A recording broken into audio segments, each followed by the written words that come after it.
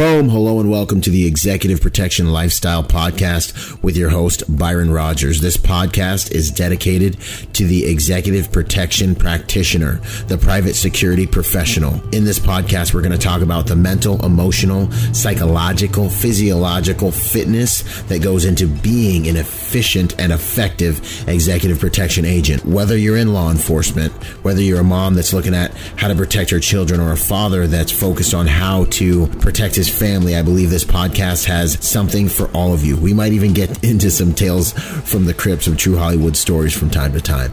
I'm doing this podcast because I feel the reality of this job is simple.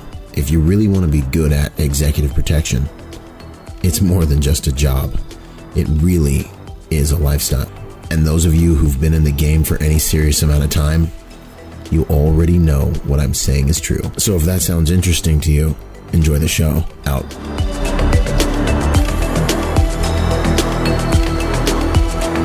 Boom. Hey, what's up, guys? Byron Rogers here with BRG, Bravo Research Group, a boutique company out of Orange County, California, and Executive Protection Lifestyle. Today, I have with me a guest, actually from my past, Barry Mosian. How you doing today, sir?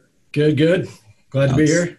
Outstanding. It's an honor to have you on the show because Barry, back in the day, him and Kane of Talon Executive Services, they were one of the first companies that gave me a chance when I was like coming up and had to start finding work in California. So it's an honor to have you on here, man. It's an honor to be on. It's amazing. Never ceases to amaze me how ambitious you are and how inventive and entrepreneurial you are. So this is both an honor and not surprising at all. It'll be long before you are king of the world, my friend. No, thanks so much, man. I really appreciate that. Yeah, so I guess you guys, with the listeners, I've spoken before about kind of like chasing the pager and working for a number of different companies and stuff like that. And so this was the period of my life when I was working with a couple different companies and like chasing emails and stuff like that. Sure. And so that's really, how I came in contact with Talon. And you guys were awesome to work with. And Talon was definitely a company that, you don't just walk in here. I mean, you can try, but it's like kind of a referral system that like balances and manages things, in the industry, really. Yeah, absolutely.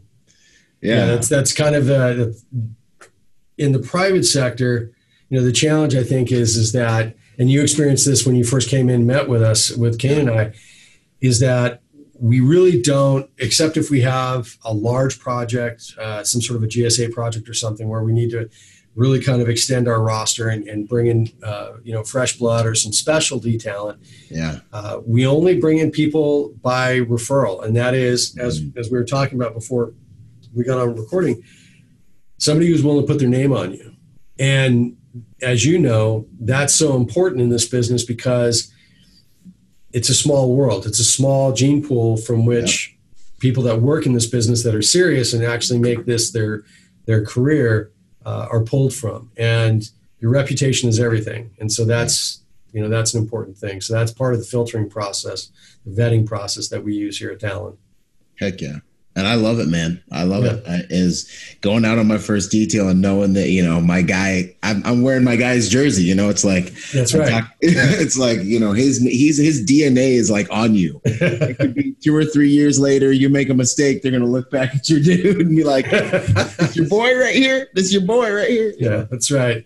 Yeah. It's a funny process because when you think about it, it's not unlike, the vetting or filtering process in a military unit, a police special teams unit, or something like that.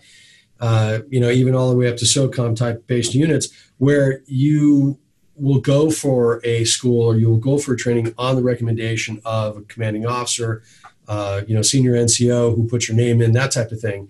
So it's the same thing in private sector, but even more importantly in private sector, it's such a difficult environment to truly ply this trade in, because when you go and stand a post with another private sector guy for a shop, you may not have had the opportunity to shoot and move together, to train together, to spool up for that particular op. And it may be something where you're doing a hasty op order and you're getting out and you have a basic understanding, but you don't have a complete understanding.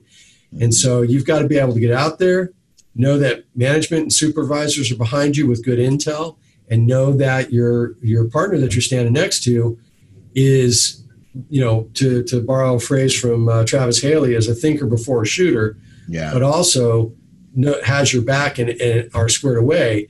You have to trust management has done their vetting process, and that this guy is going to be squared away, or this gal, in very, very rare instances, is going to be squared away and can not only provide the service, protect the client, but also be your partner and protect each other. So private sector, I find it's super important. It's incumbent upon us as leaders in the business to ensure that we're putting guys out in the field that are quality, that will protect each other, that will protect the client, and again, be thinkers before shooters, and not just go out there and create a crime scene for us. Exactly. Yeah. Right. And then also, but something I think I've noticed is the person who brings you to the table can give you like more of a spotlight. Like you might get a little more street cred if, say, like a Mustafa brings you in than like a low level guy, Absolutely. No, that's a fact. That's absolutely the case. Yeah, that's absolutely the case. Yeah. So it pays to have, solid guys bring you to the table too. That's another thing. And that basically makes it so that, the work product that's expected of you is a little bit more in alignment and keeping with the guy that brought you in the door, Exactly. And you don't want to let that guy down who put his name on you.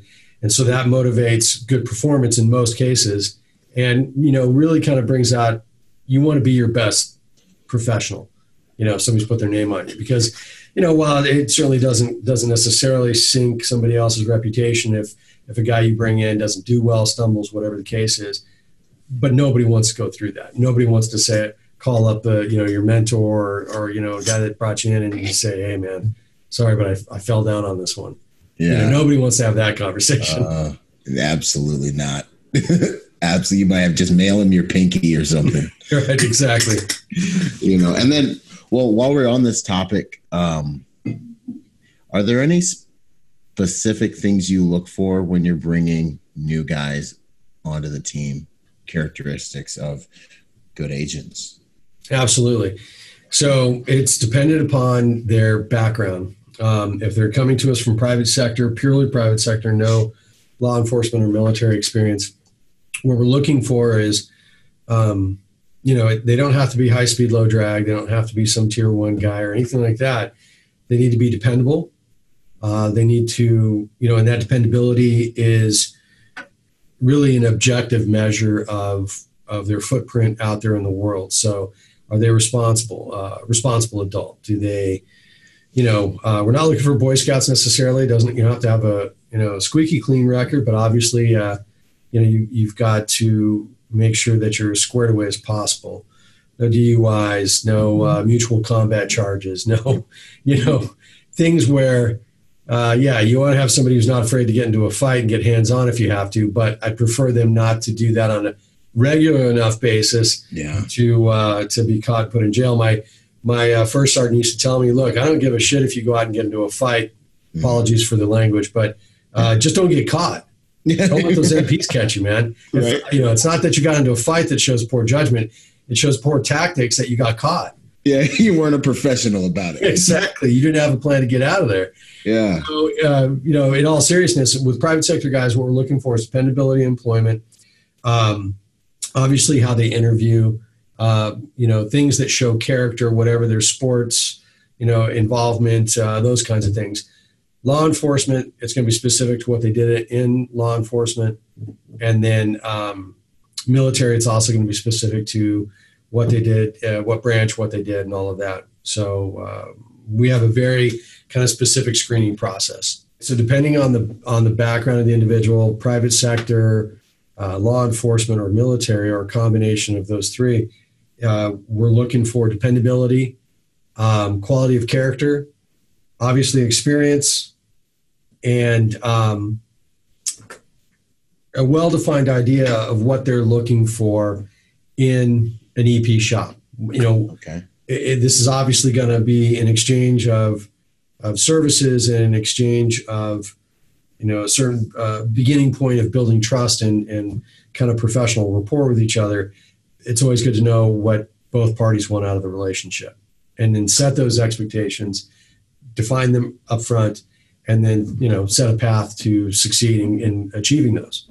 So is the potential candidate agent going to be somebody who's looking for pickup work? Is it somebody who's looking for to broaden their skill set? They want to learn interrogation and investigative technique.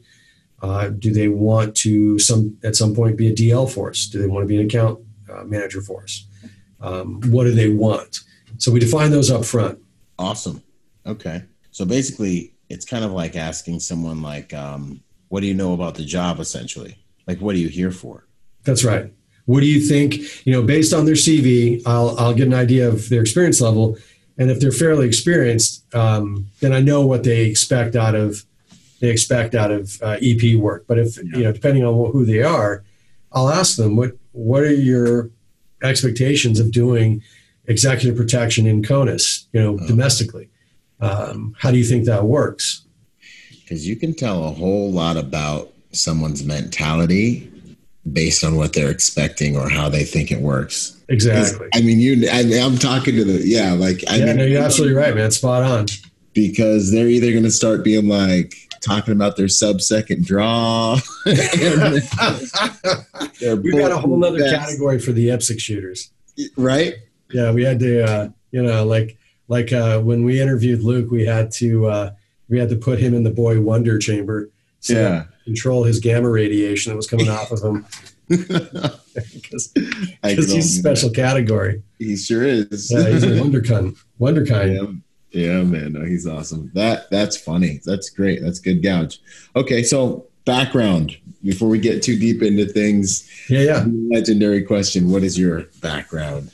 All right. So back at another time, I was U.S. Army Intelligence Corps. I was part of a LRSU team or a LRS team. And this would have been mid-'80s to mid-'90s. Did 8 years active, a little bit of time reserve after that. Saw some things, did some things. And essentially our task and focus was we were in support at the time, the order of battle in the U.S. Army and the focus of the battle brigades as they were structured at that time. And this would have been in the days when there were still light infantry units, light infantry divisions that were stood up. 7th Infantry, 7th Light Infantry out of Fort Ord would be a good example.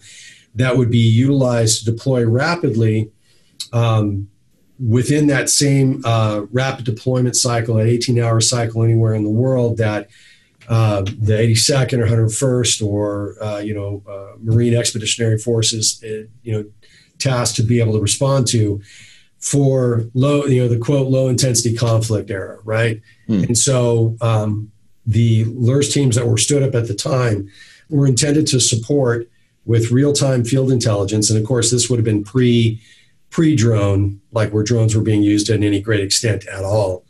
You did have aerial reconnaissance, you had forward observers, and in the end of the Marine Corps, there was obviously Anglico and different reconnaissance teams like that, Force Recon and whatnot.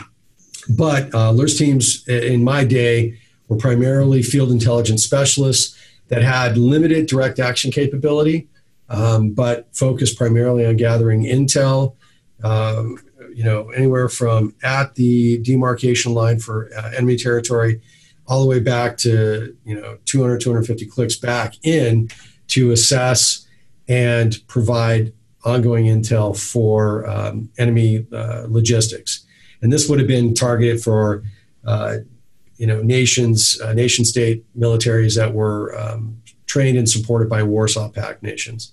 So typical comm block type structure and setup. Mm-hmm. Find their supply lines, find their leadership, find their commo lines, take them down, bring in airstrikes, that type of thing. We were also sniper capable and sniper trained for interdiction. And we are also trained and capable to do snatch and grabs and grab personnel for intelligence and interrogate and prep for transfer to the real spooky guys. Heck yeah. Yeah. So from there, I did my 8 active, was getting ready to re-up. I had a signing bonus lined up and everything. Mm-hmm. And one of my former COs had ETS'd and had started up with a group that had an opportunity in the private sector to make a lot more money with a lot fewer people shooting at you. Mm-hmm. And that sounded like a good opportunity to me. And I really knew this individual was a great mentor. He's since passed on, unfortunately. Mm-hmm. But I really trusted him. And he took me under his wing and introduced me into the private sector at the corporate level of doing corporate counterintelligence, investigative work with an emphasis towards protection of personnel and resources for high-end R&D stuff, whether it's what it ultimately ended up being out here on the West Coast, and this was a West Coast, East Coast combination. But the operational wing of the company is what I joined, and we spec'd hardened sites that were going to be used for data storage, for research and development material. And that was for, in the early days of computer development, in the early days of biomed development in Southern California, Silicon Valley, as well as back in the Northeast in the Boston, Massachusetts corridor, where there was a lot of tech development happening early 90s, late 80s, early 90s, and into through the 2000s and so on. So anyways, we started to build that outfit. It was a company by the name of Data Vault that ended up growing and expanding, ended up getting purchased wholesale turnkey by Iron Mountain. Iron Mountain picked them up as a kind of a boutique turnkey operation for hardened data sites. And from there, I moved to a national corporation that had a corporate in-house internal investigations team. They liked the approach and technique that we used, and were with them for a while. Transitioned to Confidential Management Services, which was not a competitor, but a contemporary to Talent Executive Services. The owner, founder of Confidential Management Services, Peyton Schur, had some DOJ investigations experience and had refined what ultimately became our interview technique and process and protocols. And that's where I met Kane. And Kane and I ended up being, which sounds so weird to say now, but we ended up being the lineage holders of that interview technique and process, which is essentially, to cut to the chase, is a adaptation, a private sector adaptation of the Reed Institute methods of polygraph interrogation and human behavioral interrogation, with a little bit of Wicklander-Zalowski mixed in, which is a private sector outfit, some former Illinois coppers, Chicago cops that created a system. So at any rate, we took that system, packaged it together. So spooky. It's awesome, man. It's really not. It's really not. I mean, look at me. I'm harmless. Come on. Yeah, right. So we took that, Peyton took that system, packaged it up, and was able to successfully market that to companies and corporations that did not want to have in-house talent handle internal investigations or intellectual property or counterintelligence operations. Heck yeah. They could just simply call their attorneys would call us, and we would come in and help them recover IP, help them deal with internal problems that were leaking IP. And then, of course, if there was threat of violence or any of those types of things, we would help as well. And CMS and Talent Executive Services were partnering on a number of different projects when, tragically, Peyton died in a plane crash, and jumping through a couple of hoops, the team from CMS merged into Talent Executive Services, and we became one team. And that was 17 plus years ago. Wow. Yeah. Yeah, it was a hell of a ride. Yeah. And that was 17 plus years ago. Yeah. Yeah, I know, right? Yeah. Good to go. Good to know, man. That stuff, it interests me, man, because I'm the double psych. So I did my whole bachelor's in psychology, and now I'm finishing forensic psychology here in a few months. And, I guess that feeling that people get when they're like, "Oh, you're a psychology major. Are you trying to read me?" Yeah. And now you're all talking about the interrogation piece, and I'm like, I wonder what he's seeing right now. It is. That's really cool. That's really interesting. And so that's really where all the workplace violence stuff or types of cases come to you guys because of that background. Yeah, no, exactly. And really the thing that made the transition or the merging of the CMS team into the Talon team really so seamless was that Ron Williams, the founder and CEO of Talon Executive Services and Talon Companies, 23-year veteran Secret Service, and he took the model of the typical Secret Service field office of providing protective services, fraud investigations, high-level banking fraud, financial fraud investigations, and cyber. Secret Service, it's not well known really out there, but the Secret Service was one of the first, if not the first, federal law enforcement agency to establish a computer forensics lab in every field office to be able to acquire what is commonplace now, to acquire exact mathematical duplication of hard drives on computers, to be able to use them for evidentiary purposes. And so that combined push of cyber investigative know-how and technology and human intel or humans, technique and capabilities, merge those together, that's a Secret Service model. And at least as it applies to private sector and to business and critical infrastructure in the U.S. And so Ron was able to take that model and try to recreate it. Now, that's easier said than done. It's hard to do. Didn't take the first couple of times that he attempted it. But when my team and Ron and I, we got together, it worked. It made sense. We had the same objectives and goals. And so now that's precisely what we provide to private sector companies, Fortune 1000 and up, that, again, don't want to take on the risk, the inherent risk, and the expense of having this type of talent in-house all the time waiting for bad things to happen. Outstanding. Yeah. Go ahead. Yeah. No, so that's kind of how all that came together, but that's how that component of it came together. And one of the other aspects of what we do, so what we provide is a complete seamless package of, again, corporate investigations, both cyber and human intel side of it, protective services at the level of and sophistication and coordination of Secret Service, FBI, and State Department Protection Bureau, following similar protocols as they apply in private sector to companies and corporations, which also includes psychological assessments and evals.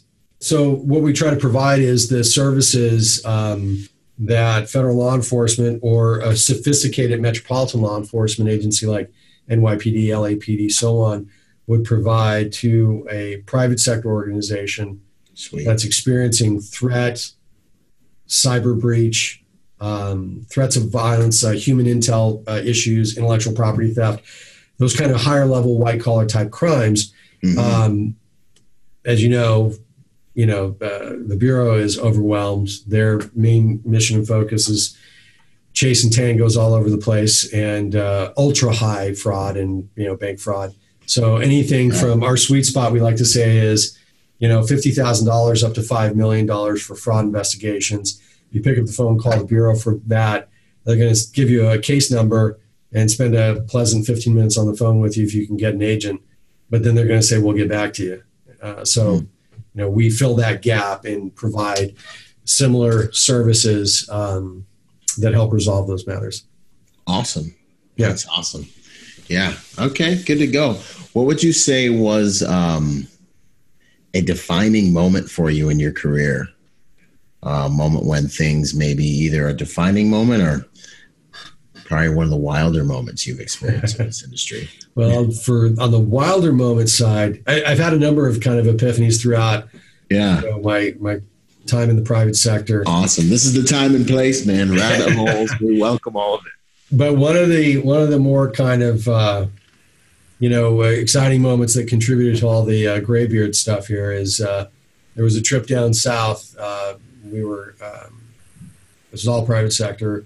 We were tasked with providing a large PSD for a big Fortune 100 corporate team that was visiting a new manufacturing location and technical research lab just south of the border, the U.S. border, that is. Okay. And it was essentially great client, great opportunity, but it was going to be a shit sandwich logistically because it was just too big of a group to move at the level they needed to move. We were talking at that time, I think it was 15 plus executives, and these were C-suite level executives. Some in CONUS from U.S., some from international offices, and so on. So it's a huge U.S.-based organization, but a multinational footprint. Yeah. So for the listeners, real quick, C-suite? C-suite, executive suite. So CEO, CFO, CIO, folks, the shot callers at the organization. Yeah, CEO, yeah. Yeah, and so we had to move a group of them from the San Diego area down south for a series of meetings and back. So we went about, doing our normal op order, did our reconnaissance and all that stuff. And this was some time ago. So it was before this was more commonplace as it is now with Sony Studios and all that kind of stuff, the Sony details. So I was down doing the reconnaissance. We had affiliates that we work with in the Mexican military down south, contacts and that type of thing that help us kind of grease the skids and make things happen and help movements and in-bus and D-bus moments and those types of things. Yeah. This was right when the cartel action was starting to heat up in that zone, in that area. Okay. So myself and one of my staff were functioning as the advance team. Did all our advance work, everything was great, made all the contacts, everything we had to do. Day of the op, we get moving, get down there, everything's great.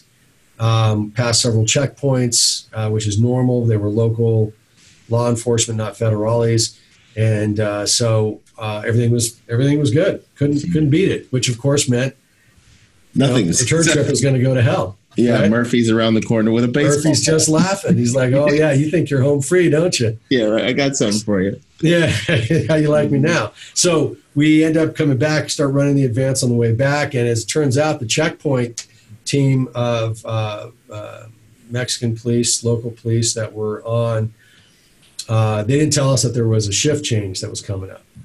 And so all of the pre-arrangement that we'd had with our Mexican military contacts wasn't with this new team that was coming on.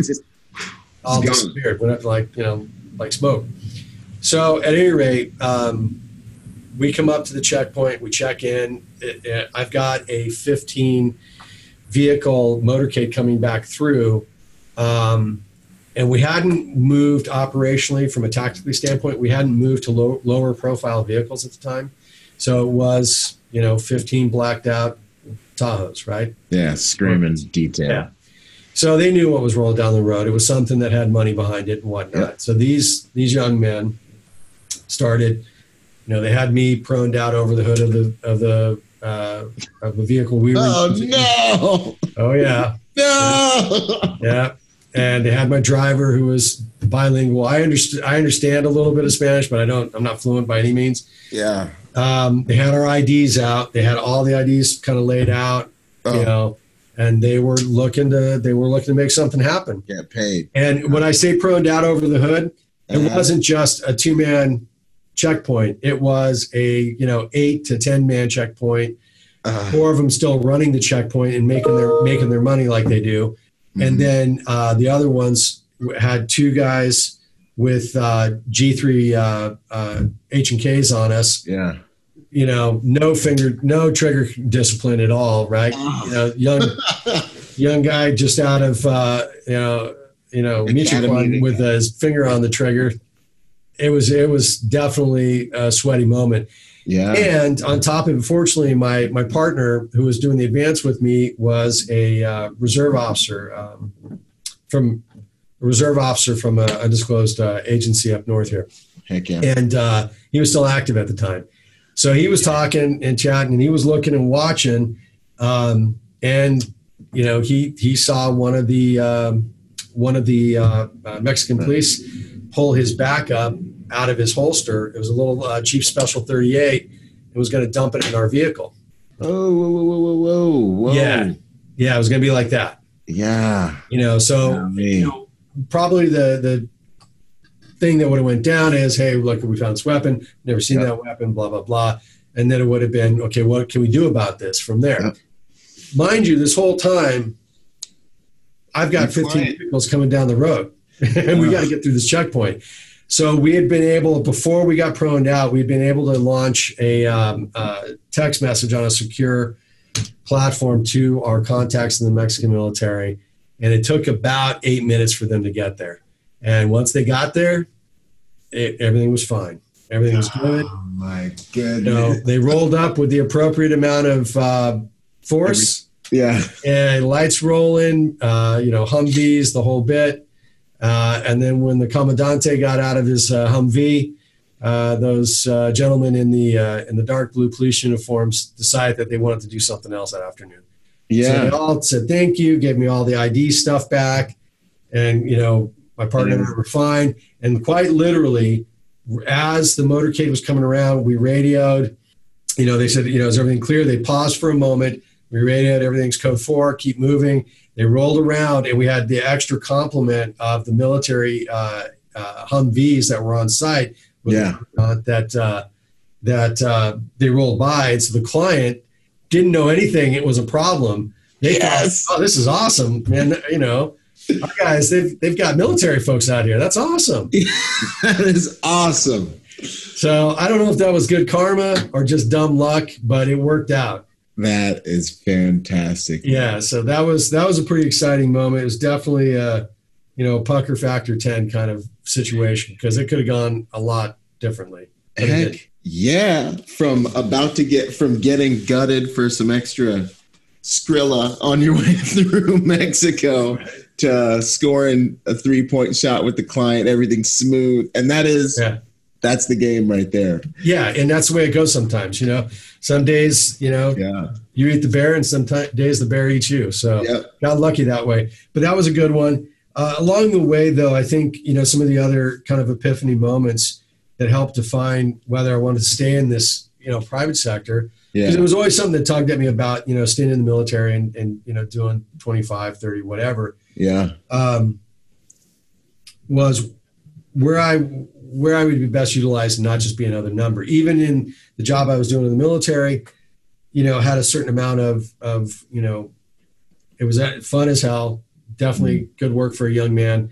And it was making a difference in the national, agenda and what we had to do in the world to project America's, power overseas and that type of thing. And I 100% believe in that and was willing to spend a whole career in that.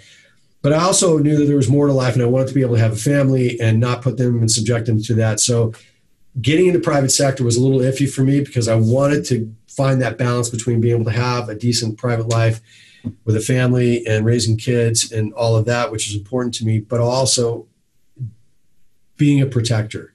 Mm-hmm. Yeah. And being able to provide those services in not only domestically, but also OCONUS outside the U.S. for clients, and do it in a way that had integrity and had focus on the trade craft and the skill set, and not just for the money. Yeah. Yes, for the money. I'm not a philanthropist. You got to earn a living, got to put the kids through school. Money's important. But it's got to be honorable work. It's got to be work that is honorable, high integrity, and you're making a difference in people's lives. And so that's, there have been moments along the way where doing a good job, making a difference in a client's life, avoiding a bad situation, that type of thing has definitely been gratifying, and has reinforced that I made the right decision those many years ago to give the private sector a shot. But the thing that sticks with me every time we're out on even a low threat protection detail or doing investigative work to help a company survive a betrayal moment where somebody steals intellectual property that could literally crash an entire company and put a lot of people out of work. Moments like that, as we have a significant success for a client, for our team, everybody goes home safe, everybody on our team. Those are the moments that are actually, for me, are epiphanies every single time, and reinforce the reason I got into the private sector. As I was saying earlier, I, I could have seen myself staying in the military, doing 25, 30. That would have been gratifying had I survived it, with all my limbs and everything functioning properly. Yeah.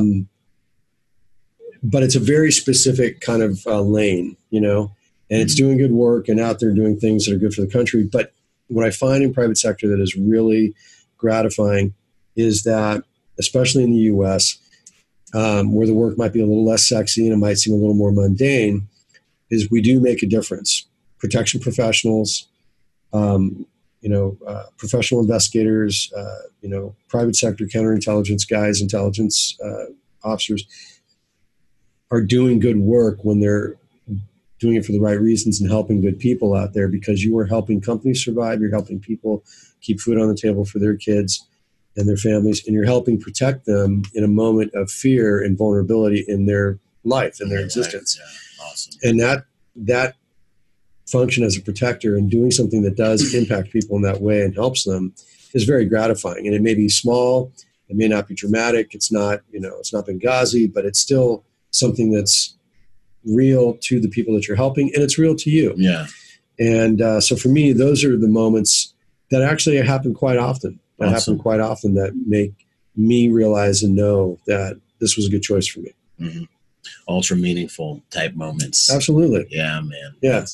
That's the currency. I agree 100%. And you use the word protector, I was like just doing some contemplative work, some introspection, I'm in the gym doing my thing. And I really started thinking like, well, what are you, like really what's the deal? What drives you? Yeah, exactly. And it's, when I was younger, it was me, my mom, and all my sisters. And I was kind of the protector, absolutely, and then up through the Marine Corps, I got into the Marine Corps, and then, on into what we're doing now. And it's kind of like, it's like, I can function as an executive protection agent.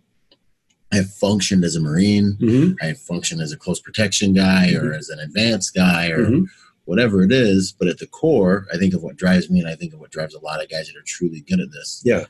Is this drive to be a protector. That's exactly right. I think that's the core of most of it. And to be honest and very frank, if it's not, you're probably in it for the wrong reason. Yeah. Because in really kind of high-speed, low-drag situations, military, deployed overseas, whatever, bullshit gets weeded out pretty fast, right? Yeah. Here in private sector, because most situations, especially domestically, don't end up in a gunfight, don't end up in an altercation. Yep. It's really, there's a lot of latitude for things to be half-assed with certain teams, certain operators, and it kind of blows by and nobody notices it. The client doesn't notice it. Yeah. But you should notice it. And there's a lot of guys out there, if they're doing things for the wrong motivation, they half-ass the important stuff. Yeah. The details, the advance, the op order, the contingency planning, the ability to actually render aid, whether it's a human-caused attack, car accident, natural disaster, whatever it might be. If you can't help protect that client in all of those situations, right? What are you doing? Yeah, and on a full spectrum, not just the like sexy gun stuff. And I think too, the thing about the stuff back here is since it's not as sexy all the time, you just get burned. You can get burned out if you're not into Super it. Easy. You know what I mean? Yeah. Like if you got to constantly go back to what's motivating you and be real with yourself about it. Yeah. And understand that it's not all going to be sexy. Yeah. The glory shots aren't as, just not as, that's funny. And the friction points, I feel like domestic executive protection, you see more of the service industry aspect of it. It's more of the putting the car seats in the car real quick for the client and things like that. What's the term? Concierge with a gun? Yeah. A lot of times it can be. Yeah. And guys will joke about it, and especially, and I know in our shop this happens, we'll have guys that, less so now, but guys that would serve overseas with some of the big box contracting companies for 6 months, do a contract overseas, come back, decompress, work domestically with us. And the first couple of rotations, they come back and go, oh, geez, domestic work, what the, it's driving me nuts. Yeah. And they're antsy and all that stuff. But after 2 or 3 rotations, a lot of them come back and go, it's honest work. You're doing good work out there. If you are doing good work and being honest with yourself, and you're keeping people safe and giving them peace of mind. And oftentimes, it's not just the adults, it's their kids. Yeah, a lot of times it's their kids. Yeah. And, I mean, what better job to protect kids? And sometimes it's a pain in the ass and you're dealing with a lot of particulars. But at the end of the day, you are providing a service that is impactful and it's meaningful and it makes a difference. And that's what has to draw you back. That's what draws me back every time. And it's honorable. It's honorable. It's staying honorable, Imagine that. Yeah, right? And that's what I love. You don't have to, firemen, awesome. Law enforcement, awesome. Yeah. This is another way to do absolutely. Yeah. Work. And it fills a real gap that's out there because the thing that we're lulled into in the States, especially, and we see this with clients all the time, is, you're very safe. Generally speaking, you're very safe here until you're not. Yeah, exactly. Until you're not. Until you are a target because of your wealth, until you're a target because of your political beliefs, your religious beliefs, whatever the case might be. Your exposure, the job you're doing currently, whatever. And then you're no more safe here than you are down south. Yeah. Because the police aren't everywhere. We don't live in a police state. Yeah. Most people, despite what gun rights we still have, most people aren't armed. And those that are armed, the vast majority of them don't know how to defend themselves properly with firearms or anything other than a firearm. Yeah. And so that's a reality that most U.S. citizens and protectees that we deal with don't get their head around. It's something that we talk about when we get a new account and a new protectee is we don't preach at them, but we try to engage them in a concept of changing their mindset to understand that, you are generally safe. You don't need to be worried about things.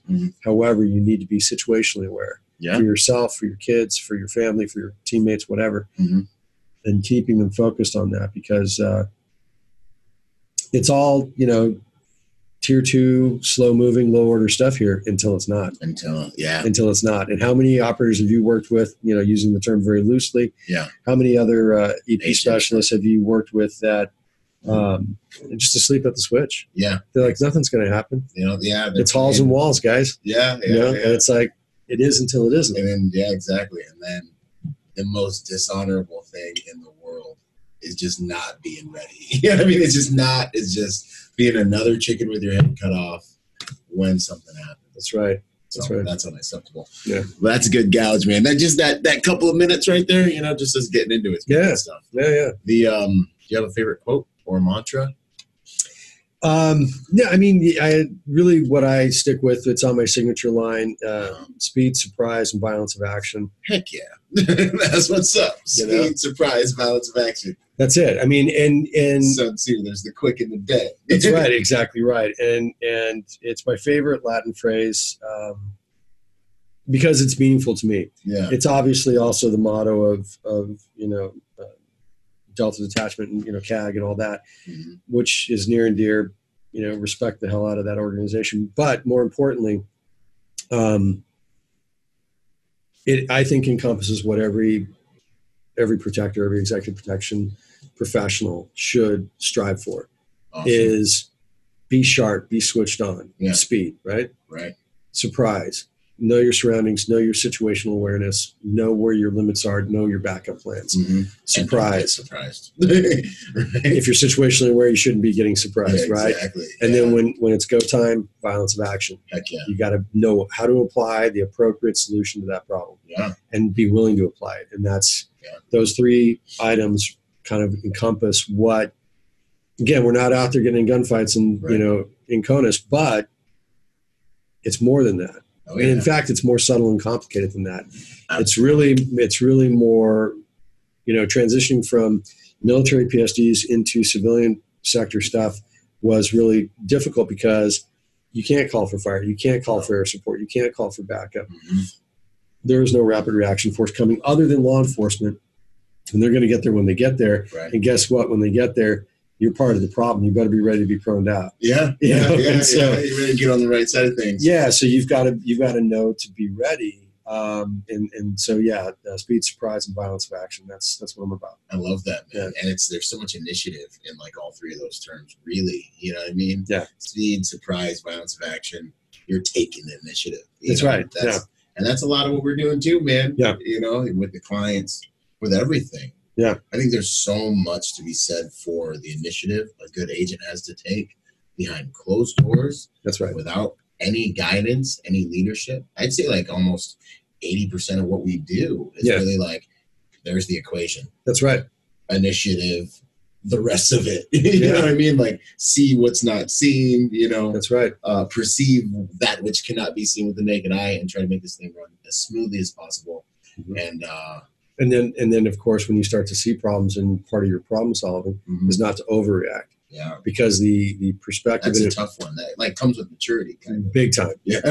Because, and we find, we were talking earlier about the type of candidates that come in and might apply for protection work, EP work, civilian, private sector background, military, law enforcement, special teams, and all that. They're all going to have different levels of reaction and application of solutions. And even the tier 1 guys that we occasionally get the privilege of working with that come and do, 6 months of work with us before they deploy again, they, you have to learn instinctively to ratchet down and pull it back a bit because default aggressive isn't it anymore? No, because an overreaction can again turn your situation into a crime scene that was unnecessary and was not the right level of problem solving and doesn't serve your client. Right. Which at the end of the day, it's not only about everybody goes home safe. It's also about minimum friction for your client. Yeah. And reputation and all these things. You're wearing your client's jersey. You're wearing your company you're working for's jersey. And then you're also wearing your own work product that you're going to be wearing for a long time. Yeah, and you got to own it. Yeah, and you got to own it. And then also I feel like clients they're kind of like thermometers they react off of our reactions. So Absolutely. They present a problem or a problem appears. And I've found that if we can stay calm and just prioritize, execute, control what you can control. Yeah, okay, wheel came off. We're going to go ahead. We're going to take these steps. We'll just debus here. That we'll switch vehicles. Boom, boom, boom. Yep. The client's going to be less startled. But if you're like, Duke's in the water, broken arrow, J turning, dude, man. Necks are snapping and whipping around. They're going to be like, oh my gosh, even if it is a catastrophic failure. You with the federales the other day. It's going to be like, they're going to ask themselves, was the cure better than the disease? Yeah. Was the solution better than the problem? Because they seem so kinetically similar, right? Yeah. And if your protection professional is overreacting and you're a civilian, you're expecting them to handle it, then that's problematic. So. Yeah, you can't be an alarmist. And they're looking to you to understand the actual the quality of the problem. That's right. Yeah. Did it require that level of reaction? So these are all the nuances and subtleties that the more mature the professional, the agent, the more they know that intuitively, they recognize it and they apply it in their trade craft. 100%. Yeah. This is the goal. These are the conversations I wish I could have had. Yeah. When I was first starting. You know? Well, you know the deal. It's like until you get out there and you develop that experience, that muscle memory of going through it, and stepping in it a few times, right? Yeah. Oh yeah. It really doesn't make sense. It all sounds like it sounds like a great story until you actually live it, and then you go, oh, okay, that's what we meant. Yeah, that's absolutely. what they're talking about. And it starts clicking. It's like maturity. It's like mom and dad want me to come home at 11:30. There's no reason for this until you realize the reason for this. And Johnny, who didn't have to, is like strung out on crack and the Vegas Strip instead of going to college. Nothing good happens after midnight. It's like, come on, that sounds clever, Dad, but what are you talking about? Yeah, no, I dig it. That's awesome. So workplace violence, man. Yeah. Workplace violence 101. Yeah. What does it look like? The definition. Yeah. Start to finish. Yeah. Okay. So even the term workplace violence is a term phrase that has transitioned now from the threat assessment community to HR community and HR professionals. And what we're talking about now is targeted threat. Okay. Workplace violence is kind of an older general category. Okay. And now we're talking about targeted threat scenarios within a workplace, within a house of worship, within public spaces, that type of thing. Awesome. Schools and so on.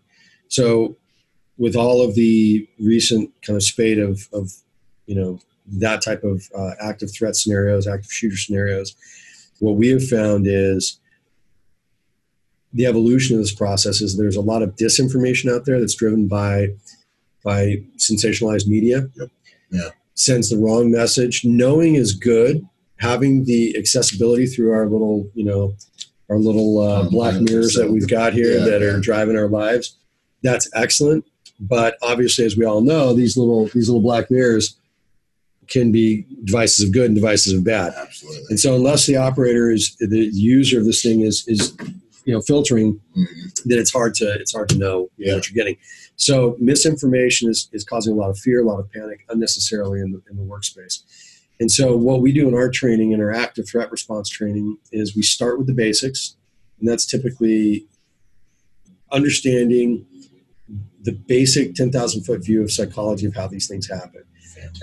Threat, one of the basic premises, and again, a lot of this is information that we have picked up over the years through our professional experience, but also refined very specifically through the kind of tutelage and guidance of ATAP, and specifically Dr. Manny Tao, who is our go-to senior threat assessment and forensic psychologist. Awesome.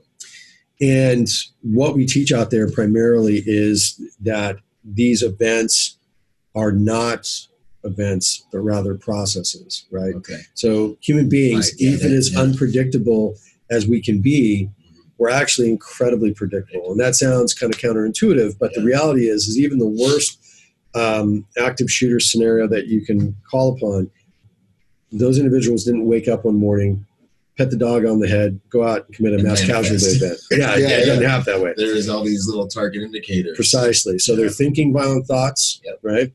They're verbalizing those violent thoughts, and then they're planning and engaging in preparatory behavior. Yeah. And then they're carrying out the action. A lot of times on social media too. Absolutely. And that's part of the verbalization. So thoughts, verbalization, action. Those are the three fundamental steps that you got to go through to get to a mass casualty event.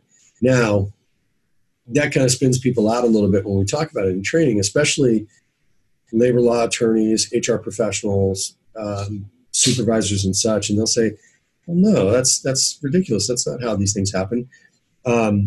If you have an armed robbery that occurs in an adjacent business and the gunman is fleeing, comes into your place of business and starts shooting people, that's an utterly random event. Yeah. You're getting struck by lightning at that point. Yeah, yes, and it's random to you, but guess what? That crew had a plan. Yeah. That plan involved you. Guess what that crew did if they're worth their salt? They did a reconnaissance of that hit. Yeah.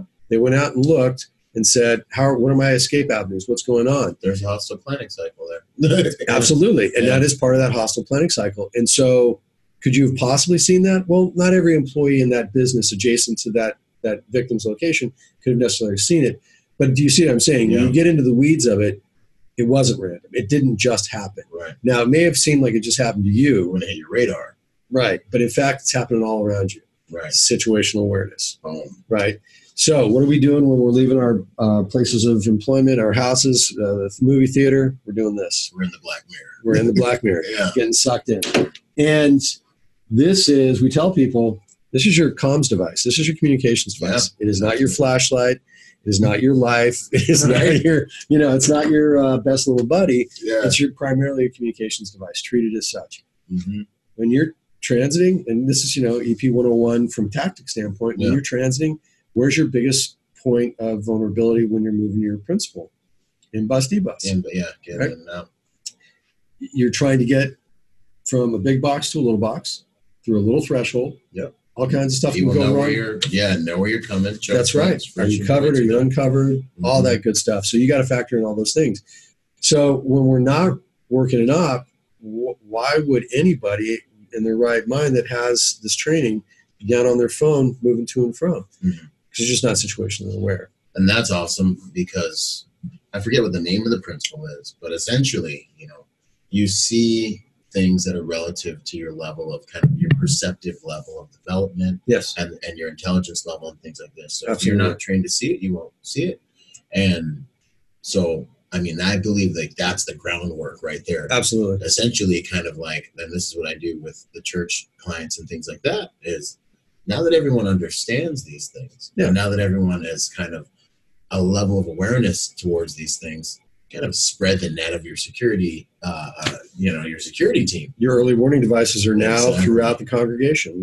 They're aware because, and of course, there's that cycle of getting them not to be alarmists, right. Super detectives. Right. But you don't want them to not say anything, right? And that's a natural evolution. It takes time. They got to cut their teeth on that. And the biggest thing that we teach out there, and I do training in urban survivability and with kids getting ready to go off from high school to university. Awesome. And get them spooled up on what what to look for and what to be aware of. The trick is getting them to understand that as a species, right, as an animal on this planet, an enlightened sentient animal, we are prone to violence. Yeah. Period. It's an option. It's a tool we use. We didn't get to the top of the food chain by being kind and nice people and passive. Yeah. Now, because we are civilized and we are at the top of the food chain, we've developed civilization based on civility, based on laws and code. And we don't have to be menacing towards everybody. Right. And that's beautiful. It's a beautiful thing. It's the evolution of our species. However, we still have in our core the ability to be violent. Yeah. When we're confused, when we're threatened, when we perceive that things are not going our way, when we lose hope, we default to violence. Crude tools.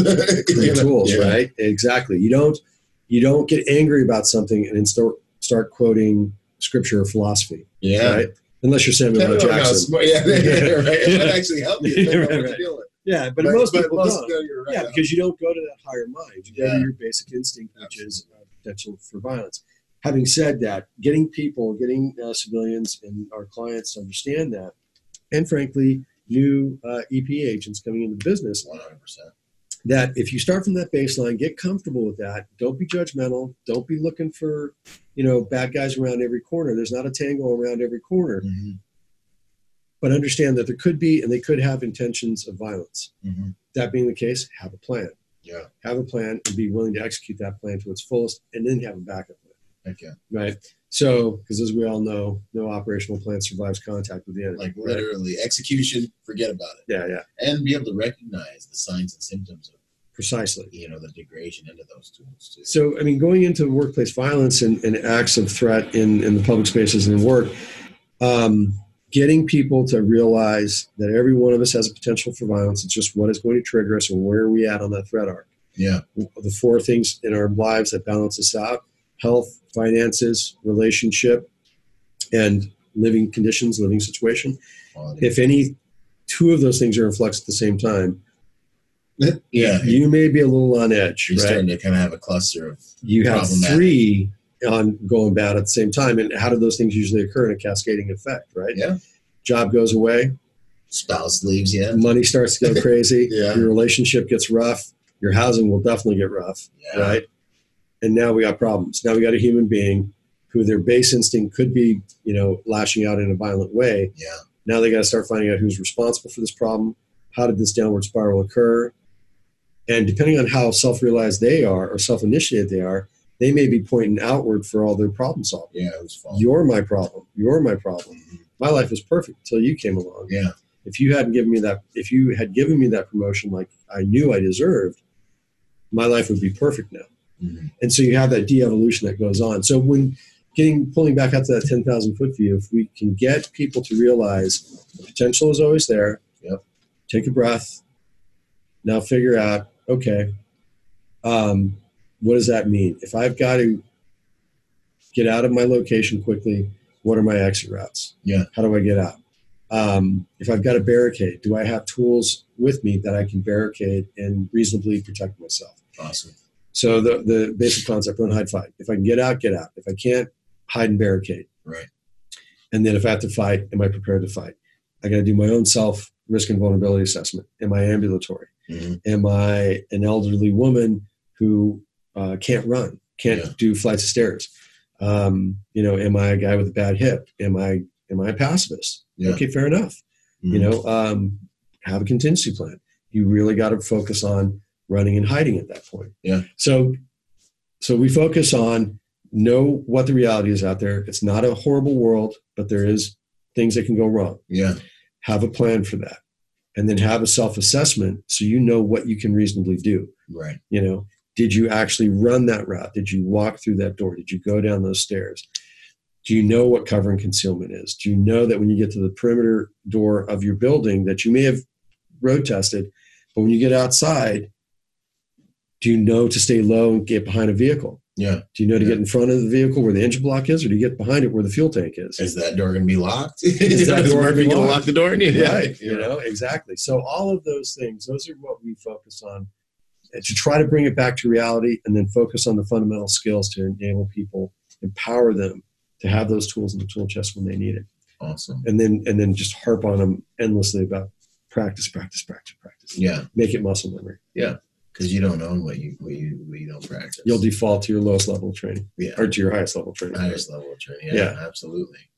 So a lot of it goes into the preparation. Absolutely. You know, preparing the people, because they're going to be the ones dealing with the threat. Precisely. Okay. And what does like a typical kind of workplace violence case look like? Is there like this is usually what you see in the field kind of thing? Is it like on the other side of it, like with an investigation and things like that? Is there like a kind of typical? Yeah, there is. It's a great question. The typical call we get from clients, typically from their attorneys, is whether it's in-house counsel or outside counsel, is we've got a worker, an employee, front of the house, back of the house, doesn't matter, blue collar, white collar. There's little variation in the net effect of it all, who is either said something or is displaying aberrant dysfunctional behavior that has caught somebody's eye. Somebody has been situationally aware enough. Okay. And it could be not even an actual threat, but something was just off or weird, right? Yeah. So we've had everything from people making direct threats. If you keep talking to me this way or demeaning me this way, I'm going to come back and fill in the blank. Right? Yeah. To a coworker's personal hygiene, which was normally fine and great, actually, very squared away. Now they're not showering. They're not laundering their clothes. It looks like they're sleeping in their car. What's going on? You know, their time and attendance is maybe a little bit rough. Things like that, where typically a supervisor or a squared away HR rep is noticing these things. Yeah. So we'll get called in. We'll do an initial assessment of what the telltale signs were, and recommend that Dr. Chow comes in to do a direct profile or direct interview with the individual. If not, then myself or one of my investigative staff will go in. And then simultaneous to that, we'll also, if they're the employer's going to take action against that individual employee because they have violated policy, and there's a zero tolerance policy in place, they will, and so a separation is imminent. We will have, really, it's a 4-tier package that we put together for them. And depending on the budget, direct interview with the peripheral witnesses who witnessed the event, gather the information, direct interview with threat subject, the employee, whether it's one of myself, one of my staff, or Dr. Tao. The employee threat subject is exited from the company. We have executive protection agent team, typically 2 agents minimum, deployed, one interior, one exterior, just to make sure that everything's locked down and safe. Also code 5ing with local law enforcement, so we're tied in. The employee departs, and full package would be, we have a surveillance team on them so that we're observing where they're going, what they're doing, to ensure that they're not going, ramping up, maybe getting a little bit of liquid courage, coming back, lock and load, come back, and they decide they're going to settle it that way. So that's a full package: protection, direct intervention through interview and contact with Dr. Tao, or again, one of myself or one of our other investigative staff, surveillance, and as much front-loading as you can do, but coordination with law enforcement. So checking the public record to see if this person has a history of violence. Yeah. That's all part of the basic profiling setup. Awesome. That's awesome, man. I took a course on open source information recently. Oh, yeah. Man, you can get you get a lot. People don't really realize how much is really out there. No. I mean, in fact, there's so much out there that it's easy to get a lot of nonsense that's either not you, it's part of you. Yeah. But it's also somebody else who shares your surname or whatever the case is. Yeah. Exactly. So filtering is a big deal with intelligence gathering on the subject. Yeah, 100%. Any myths or anything that you're aware of around workplace violence and things like that? Yeah. Okay. That it was, this was such odd behavior for for this to happen. This guy's the nicest guy in the world. Assuming someone's, Again, that utter disconnect with the basic fundamental acknowledgement of human nature that we have a propensity for violence. So the myth is that it was out of the blue, never saw it coming, that kind of thing. Inevitably, you'll see somebody in that mix that is like, well, I had a feeling. Yeah. You know, he did this weird thing this one time, or he kept saying this thing the last couple of weeks. And I just was weird. And I thought he was, you know, it was out of character for him. Yeah. So the myths of it'll never happen here. Right. And I know all the people I work with. And none of them would do it. None of them would do that. They've got kids. They've got families. They've got this. They're good church-going people. Yeah. That makes perfect sense because you always hear that from people, you know, like, oh no, just the whole tonology around like, nah, like, no, you are not being realistic. Just not paying attention. Because every single person almost, I think, that's ever been in one of these situations was under their desk going, oh my gosh. What's happening? Yeah, what's happening? I never thought this was going to happen. That's right, exactly. Yeah. And I think some of the big things you were saying is like, man, before the situation even takes place, take a look at your environment, run, hide, fight. That's great. What does it really mean? Are you capable of it? When to use what? Do you know when to use what? Do you know? Have a plan ahead of time. That's right. What are you capable of? Are you capable of fighting? Are you capable of running? What's going to be your ace that you're going to try to play? You know, if you're small and fast, running is going to be your ace. You know? Absolutely. And I think people need to take a look at their environments before these things happen and say, hey, I got a window right here. Yeah. Maybe I can put a chair through it. Or maybe this glass isn't going to allow me to do that. Yeah. And you don't want to find out you don't want to find out that chair is going to bounce back and hit you in the head. At the very moment you need to remain conscious and ambulatory and moving. Exactly. You know, it's like it's those realizations that people miss. But that you're absolutely right. That self-assessment of what can I do? Yeah. You know, one of the big things that I use as an example in my work active threat response training is we tell them right off the bat, these are skills that you're going to be able to use to help safeguard yourself and your family and your friends and co-workers in the event of an active shooter scenario. But you'll be able to apply this in your real everyday life. What about when you go to a movie, to dinner? Look at the movie theaters. Yeah. They're mostly amphitheater seating. Where's your exits? At the bottom where the bad guy shows up. Yeah. Right? So if you have to improvise a weapon, if you have to figure out your exits, if you have to be able to low crawl with no light because you're in a theater and the lights are off and the movie's playing, when everything's pandemonium and craziness, can you do it? Are you physically capable of doing it? Can you do it with your loved ones? Are your loved ones capable of doing it? Yeah. So because they're certainly, everything's going to go sideways for them. Yeah. They're going to be panicked. And I think kind of along the lines of the protector / professional thing, you know, I think this is like I know for me and for most of the guys I work with, this is stuff we're going over in our heads. You know, and my wife's hearing about it. You know, she knows we walk into a restaurant. She knows which seat I'm going to want, which seat I'm going to take. Yeah. She'll even tell the waitress, like, he probably is going to want to sit over here. He's kind of weird. She already has the apology already ready. You know? And I'm like, can we take this chair, this seat, this table?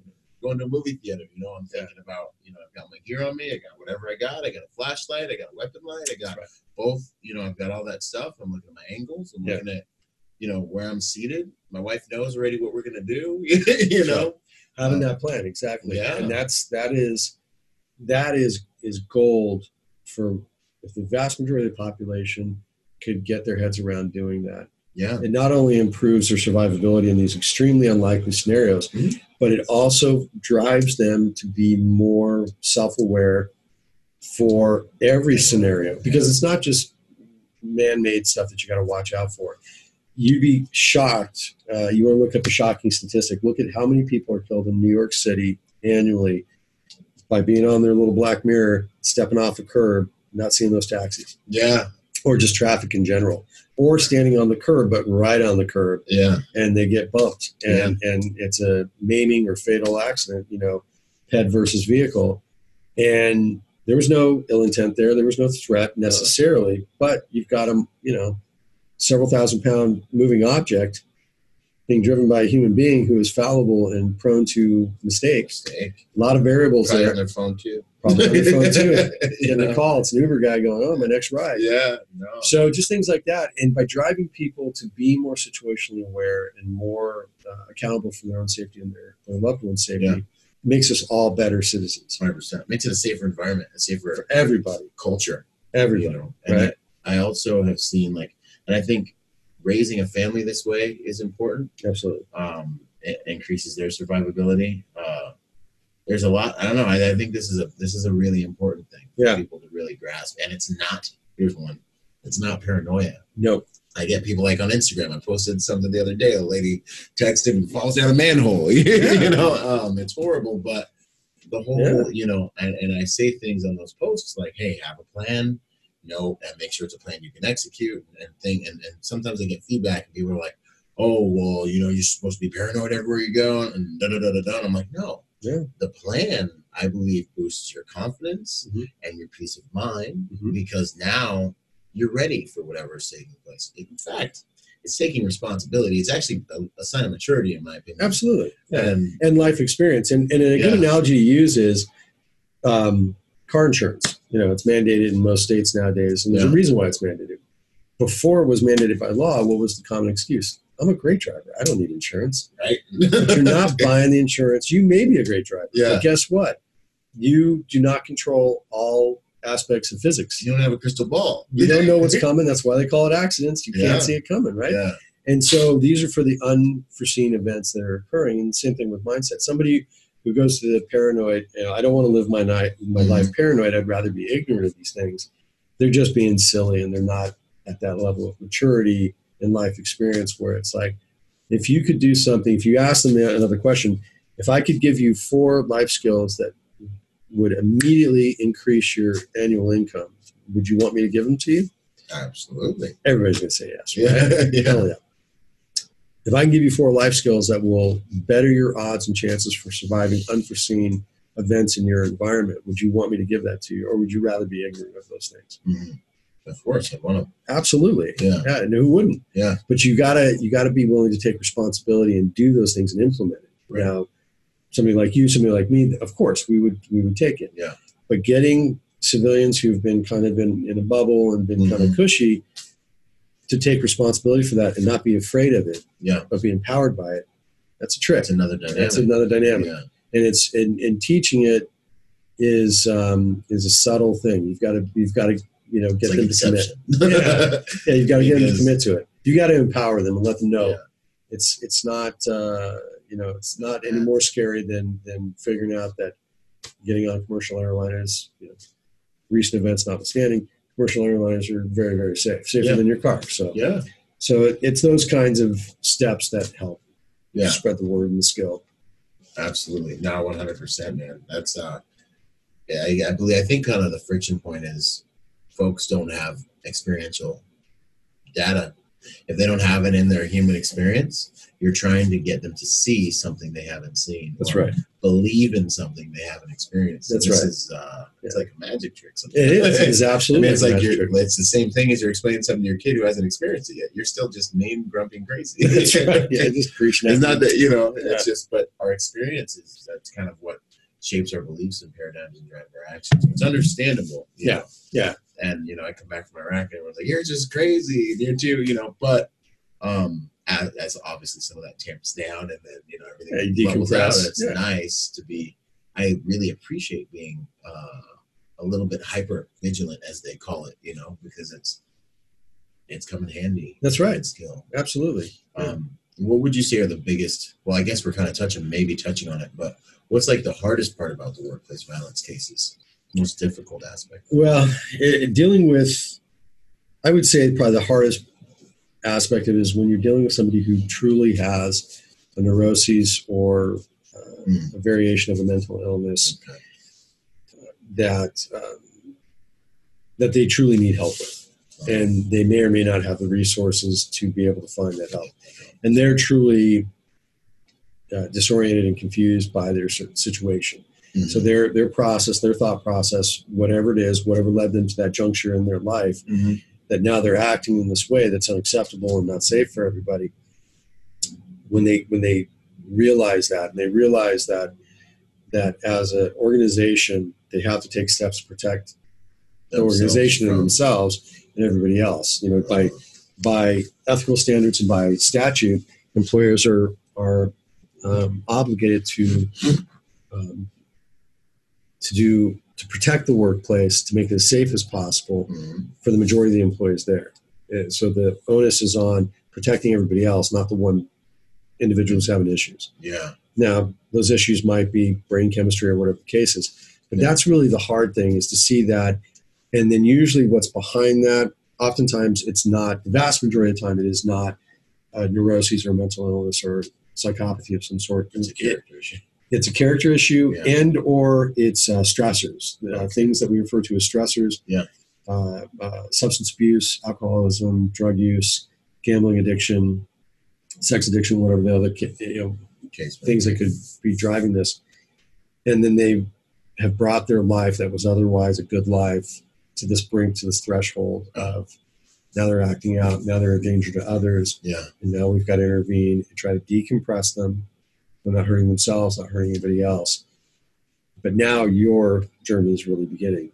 Now that individual, hopefully in the best case scenarios, we're able to steer them towards county services, private sector services that maybe even the employer is willing to supplement and help with, and get them on a path where they're not going to hurt themselves or somebody else. Yeah. They're no longer going to work there any longer. You can get another job. Yeah. We're trying to get you back on track with your life. So you're not going to end up in the penal institution and or, in the next shedding this mortal coil. Yeah, right? exactly. Yeah. If you don't have to do that, don't do that. Right. So let's get you the help you can get. So those are tough because they don't always take. In fact, a lot of them don't take. Yeah. Because they know it's best, or they're still in that denial phase. Swirled around and they're all twisted up in their own, madness. So seeing a human being go through that, no matter how shitty they are, you see the potential. You know how precious life is. Yeah. I think a lot of guys in our field, a lot of people that work in our field understand they've had experiences where they've lost people close to them or they've been in those situations. Yeah. And they realize how precious life is. Mm-hmm. And then when you see somebody unwittingly throwing it away because they just can't get their head around things, they can't take accountability. That's tough. Tough. That is tough. That makes sense. Absolutely. Most enjoyable aspect of it? Having a really scary situation for the client, coming in with a plan, executing that plan, decompressing a situation, and solving that problem, and nobody gets hurt. The results are as good as you could have ever hoped they were. Yeah. And the client can carry on, and all those people that work for the client can carry on with their lives, and they're going home. Some of them realize they, literally dodged bullets. Others don't realize it. But everybody goes and carries on. So the normalcy of that life and that cycle carries on as though nothing had happened. Yeah. Kind of really the full extension of that gray man effect, right? Mm-hmm. You don't see us until you need us. And when you need us, we're there, we solve it, and then we fade back into the background. As if we were never there. And when it's seamless, you don't break the continuity of the workplace. You don't disrupt, the synergy of the workplace. Yeah. That's a home run. That's beautiful. Yeah, it's a home run. Beautiful. And everyone's like, who are those guys? I don't know. HR consultants. Yeah, exactly. Yeah, exactly. And then they're arguing over the last donut in the break room. Exactly. That's awesome. No, that's what's up. That I feel like a lot of agents in the field, I feel like the workplace violence thing is kind of like it's not very well understood. No. So it's good to get this. Yeah. Sometimes a lot of the guys will look at it as a halls and walls gig. Yeah. And it's the last thing from that because there's a real threat there. We have an idea, if we've been given enough information, we have an idea of where they're at that threat scale. Yeah. Are they still in thoughts and verbalization, or are they in preparatory behavior? Yeah. And if they're in preparatory behavior, how far? How far have they gone down to the gun store and got the ammo? Yeah. Have they been out at the range practicing? Have they developed a plan of attack to actually hit the place? Mm-hmm. We don't know. Yeah. There's certain things we won't know because we're private sector and we don't have the ability to find that out. Right. So the teams that are out there, the protection agents that are deployed on these things, they have to be particularly switched on. Right. Because you don't have the advantage of all that intel. You have some of it, but not all of it. Yeah. So, and the propensity for violence is just a bit higher than in a lot of the domestic work, really. Absolutely. And it's kind of like a domestic violence type situation, but a professional version of a domestic violence type situation. Exactly right. Yeah. That's interesting. Okay. What would you say about security, intelligence, and interrogation? If you were going to give like a 101 on that, where would you go? It's a critical skill that it's where our business, it's a critical skill that every executive protection agent should have, the ability to interview. And really, we don't truly interrogate in the true sense of that skill set. Okay. But coming from the military and from a military intel background where we did interrogate,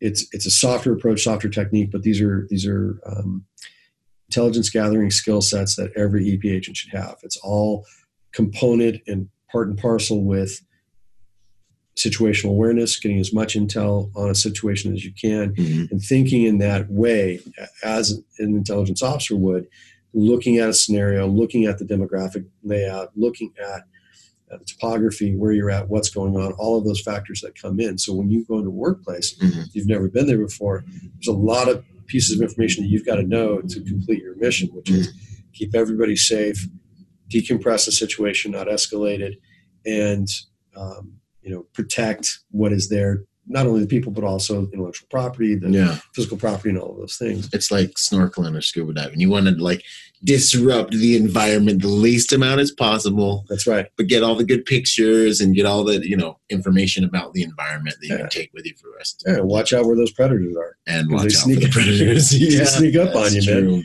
So having that skill set is very important. But it is a highly refined skill set. Sophisticated skill set. Super sophisticated, and it takes time. In the cockpit. It takes time. You've got to be willing to push your boundaries, your verbal skills, your intellectual understanding of human nature. You got to do a lot of reading to understand the scope and aspect of what's happening when you're in that game. So when we do a direct interview of somebody, we're using a patented method of, it's not patented, but rather trademarked and copywritten method that was developed from the Department of Justice, Federal Department of Justice guidelines for conducting interviews and interrogations. Awesome. So it's based loosely on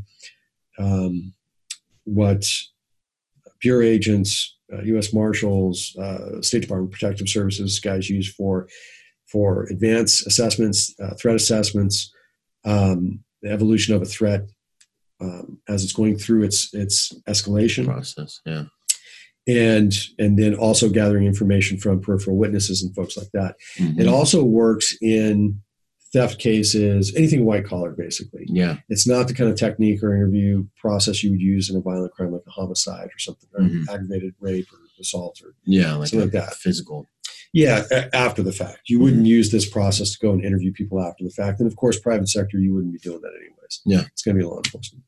But having that skill set in knowing how to read the behavioral response, knowing what it means, sticking to a very specific kind of guideline of process of questioning, and funneling it from broad questioning down to specific questioning, that's a very specific skill set that I see as kind of the highest evolution of a protection / private sector intelligence professional. Awesome. So it's something that it's really kind of the crown jewels of that skill set, and all it does is when you walk out into the world, it's like, the Matrix, man, you're seeing so much more information. You're seeing the red dress now. Yeah. You're seeing it. Yeah. And I like, because psychology's been one of my things. Man. Yeah. And clearly, since I started taking all those courses and consuming all this content on it, the world looks different. You can see behind the veil. You're talking to people, and just the experiential information, the data points that you're able to key in on and pick up and understand about the behaviors. You're speaking a different language sometimes. A gigantic advantage. It's thrilling and overwhelming at the same time. Exactly. It can be both, and you really start to, especially in work environments. Yeah. When you start to see that interaction, and you see how many charismatic narcissists there are in the workplace. Yeah. And how many of those charismatic charismatic narcissist have, sociopathic tendencies. Oh yeah. Right. How many of those sociopathic tendencies are actually just on the threshold of turning into potentially violence? Yeah. And then you're like, well, wait, but that's the supervisor. That's the CEO. That's part of the culture now, because this person's in charge of so many people. That's right. And they're encouraging that infighting, and they're encouraging these things and, people, they talk about toxic work environments. Well, it comes from the top down sometimes. Attitude reflects leadership, man. I've kept that one with me, man. No, that's good stuff. Great places to learn this type of content and sharpen these types of skills. Yeah. Any tools come to mind? Yeah, it's tricky because, so first and foremost, the Reed Institute is probably one place that it's good for people to go to. The problem is that is largely for training polygraph examiners and law enforcement, kind of, Detective 3 level, federal agents, those types of folks. That's the basis that most of them use, and they're taught in their academies, and then they evolve into specialized areas of that type of interview technique. But really, even something as simple as like a Wicklander-Zulawski, which is more of a purely civilian sector used for a lot of national retail chains will have their theft investigations or internal investigation guys take the Wicklander-Zulawski interrogation classes, going through as-is. There's a number of as-is courses that teach you interrogation techniques. Getting in the pool and learning bits and pieces of what works for you is going to give you the behavioral response training that you need. It's going to get you in front of people, getting comfortable talking to people. Just the act of sitting down with somebody who you have to extract information from, that they don't want to share that information. You got to do it in a nonviolent way or a non-coercive way. Yeah. That's a trick and a half. And BPC and all that other fun jazz. It's a trick and a half. It's all up here. You're relying on your best weapon, which is that gray matter. Yeah. And you got to tune in such a way where you're developing that rapport and developing that relationship. You're seeing the signs. Yeah. You're seeing the feints. You're seeing the ticks, the tells. Yeah. So, as is, Reed Institute, if you can afford it and can get in. Okay. Wicklander-Zulawski, those are all good places to start. It takes an investment. It's really a higher level professional skill set. So just like going for your master's or going for your PhD, it's an investment of time, effort, money, resources. Yeah. But it's available. Or you can come and buy me lunch and I'll give you a crash course. Yeah, right. That's awesome stuff. And what kind of, I guess if you're going to say like the intel part of security, I guess I want to ask, like, what applications do you see with the intel? Is it something that's strictly a workplace violence piece? No. Or is it something that applies to a full gamut of client demographics that you guys see? Everything we do. Everything we do. Because, and again, outside of the military and outside of the intelligence community, all the, alphabet agencies and whatnot, I'm using the term loosely and broadly. Okay, but the reason I emphasize it, and I use the term intelligence officer to describe some shops and people and things they do in our industry, is because it needs to be approached in the same way that you took skills that you were taught in the Marine Corps and use them as your infrastructure and your framework to build yourself as a private sector protection specialist. Yeah, more refinement relative to what I'm trying to do now. Yeah, the bones of the thing are solid. You've got a great foundation. You've built on it. And you've succeeded. Absolutely. So the same thing applies when you're talking about intelligence. Intelligence is everything that drives our actions. Okay. It's the data input that's coming in, and then the filtering of that input and allocating that data to the right mechanisms, instruments, teams, whatever the case is. So you get a call of threat of violence in the workplace. What do you want to know? You want to front load as much information on the subject employee as possible. Public records background search. Can you get one? Yes, if you have the proper documentation signed, depending on the state or region of the country you're in. What are you looking for? Criminal. Okay, good. But guess what? What if they've never been caught and criminally prosecuted? What else are you going to look for? Behavior. What drives behavior? What's an indication? Your past and So if you've got a couple of DUIs, does it maybe suggest you might have a substance abuse issue? Possibly, maybe, yeah. Or just really unlucky. Yeah. Wrong place, wrong time, maybe. Chances are probably a substance abuse issue. Something, though. Yeah. If you've got financial stressors, notwithstanding great downturns in the economy, could be that, decision-making abilities might be lacking a little precisely. bit. Less responsible, more impulsive. Exactly, more impulsive. And even if you have a misdemeanor charge, like a mutual combat charge, that's a bar fight. Could have started out as a felony and got reduced down to a misdemeanor. But now I understand that violence is an option for you. Exactly, and you have a history of violence, even if it's only one hit, because that's the one time you got caught and prosecuted. Exactly. How many times was it a hit and run? Yeah. You got out of there before the cops showed up. Yeah. So that's intelligence. And then having that intelligence categorized, put in an op order, and then briefed to your team in a meaningful way enables them, empowers them to know what they're dealing with. Absolutely. And I think it's absolutely, if it can be gotten, if that information can be gotten, and that's going to be depending on a lot of things, the employer having information, that type of thing. But let's say you've got a tier 2 kind of, executive protection operation where you've got a client maybe has potential for threat because of who they are and who knows them and their public exposure, their footprint. You're going to be running all kinds of advanced work. You're going to have all kinds of routing going on. You're going to locate trauma centers that you can go to on your routes. You're going to determine what kind of vehicles you need, all those things. That's your intelligence. Yeah. That's your preloading intelligence into that operation so that you can execute your mission in a meaningful and successful way. Yeah. So when we talk about intelligence private sector, that's all of it. That's all of it. Just like in the military, you've got human intel, you've got signal intel, and you've got specialties that break out in those categories.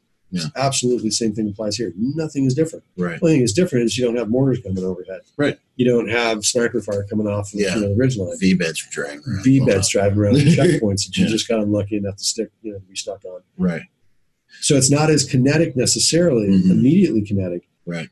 But it's still important. And again, you're safe until you're not safe. Exactly. And very meaningful. And if you can see the heat coming, if you can identify behavior patterns or, you can take a look at maybe someone who makes a weird move towards your client on social media. Right. You can stay ahead of that. And, that ball. Absolutely. And if I'm a predator and I'm out on the Serengeti and I'm hunting, wildebeest. Yeah. Do I want to look like a cheetah or do I want to look like a wildebeest? I want to look like a wildebeest, man. Right. I want to get as close as I can. Yeah. And when you think of private sector, there's a lot of chameleons out there. Oh, yeah. Private sector, you can look like whatever. Yeah, absolutely. In the military, and you're forward deployed, you have a pretty good idea what your enemy looks like. Yeah. Even the variations of it. Yeah. Even your friendlies, that your enemy's going to try to blend in and do that. Yeah. But there's signs, there's tribal indicators, there's all kinds of different indicators that you key in on. And the people around know. So you come up to a cluster of people. Yeah, you got one walking in. Yeah.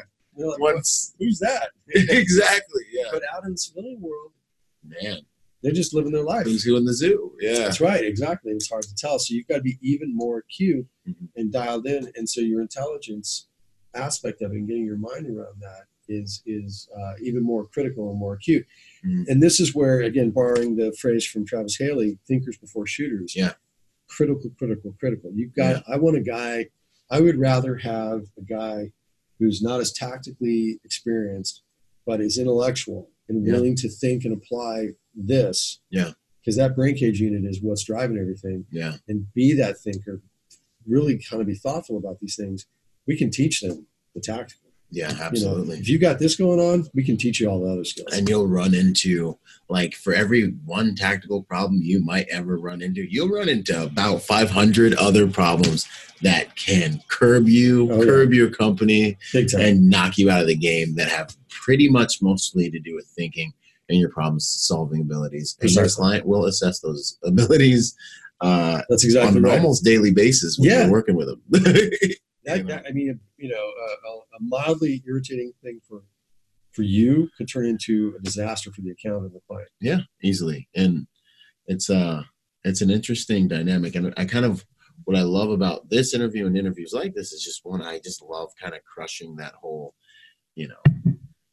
executive protection, bodyguard, like it's not so much about, you know what I mean? Like, what do you think of when you hear this? Well, when I hear the term bodyguard, I know right off the bat, again, if it's a client, if it's a civilian, they don't know better. Yeah. If I look at a candidate's CV and they've got the term bodyguard anywhere on their CV, I'm sorry, sir, we don't have anything for you. Yeah. I'd rather see doorman there, or bouncer, because at least I know they're being real about it, and they're actually being honest, and they're not being real, because that's a specific trade. Yeah, that's a specific skill set. Doorman, very specific skill set, and in fact, I can do a lot with a good doorman. Yeah, especially if it's a high end joint. Yeah, I can do a lot with that because you got people skills. You can talk. You can assess. Yeah, quickly. Yeah, you're critically thinking. You're looking at these IDs and deciding who's legit. There's no shame in that. I got a room for you. We can mold that. If I got somebody who shows up and they're a bodyguard, because the term just, where it even come from, and then just the ideologies around this term and what it brings with it in terms of just the bravado and behavior and all these different things. You just know right off the bat something's wrong with it, and there's something amiss, and there's a misperception. There's a lack of introspection on that individual's part. And realistic understanding probably of what the job entails. Absolutely. And then you got to start wondering about their CV and, what's real, what's made up, and all that jazz. And if I'm asking that question already at that point, I'm polite, I'm professional, right? But I kind of send them on their way, and just wish them the best luck. Good luck. Absolutely. I don't think we're the shop for you. Yeah, absolutely. No, that's exactly how I look at it. And also with the private security profession now, I feel like there's a place for almost anyone who's a thinker. Absolutely. It's not a male female thing. No, if we could find a lab at Langley that could grow female operators in a petri dish, right? Like I'll good take ones. all of them. I'll take all of them. Yeah, because they are, for private sector, they are the gold standard. Yeah, you get a good one that you get a good away. Yeah, they are good, man, because the good ones are always thinkers before shooters. They have to. They probably haven't had to use super sharp. Yeah, exactly. Yeah. And they don't get affected by ego. They don't engage their ego. Yeah, they don't play that game because they've risen above that. They understand that's it's a non-starter. Yeah, absolutely. Yeah. And as well as I do, I get the calls all the time, like, "Hey, man, you got a good female?" And I'm like, yeah, but she's at home and she doesn't work in the business. Yeah, exactly. Or I know one or two, Right. So ladies, if you're listening, if you can manage your ego, work hard, beat the other agents in the game, and hold your own in terms of thinking and moving and managing. That's right. That ego and managing that emotional intelligence that we all have to have in this game. You can win. I think you can win even quicker. Absolutely, much quicker. The field's thinner. It's exactly, and you already are going to be able to stand out and be more applicable in private sector than most guys. Yeah, and ultra relevant. Almost every client has, women and children that they want protected. Precisely. And do you want does every male feel comfortable with Navy SEAL? That's right. Well, it's hard to be the gray man when you are the tier 1, super stud in the room, and you've got kids running around. It's like, okay, that has a certain deterrent level to it. But if you're trying to be the gray man and not draw attention, your very appearance might draw that attention. It has an attractive level to it. Attraction aspect of it. Absolutely. Yeah. Who are these guys? Yeah. Or is that his or her husband?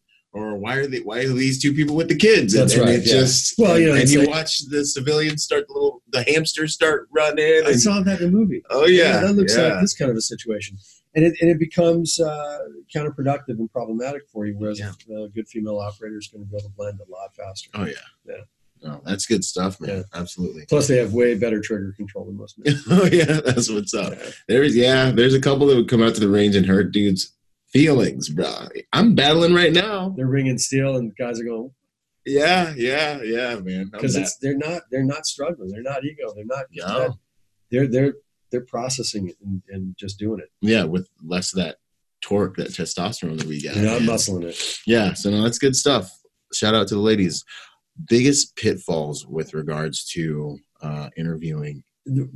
What I would say, biggest pitfall is that if you don't have a road tested approach you can become the triggering event. Wow.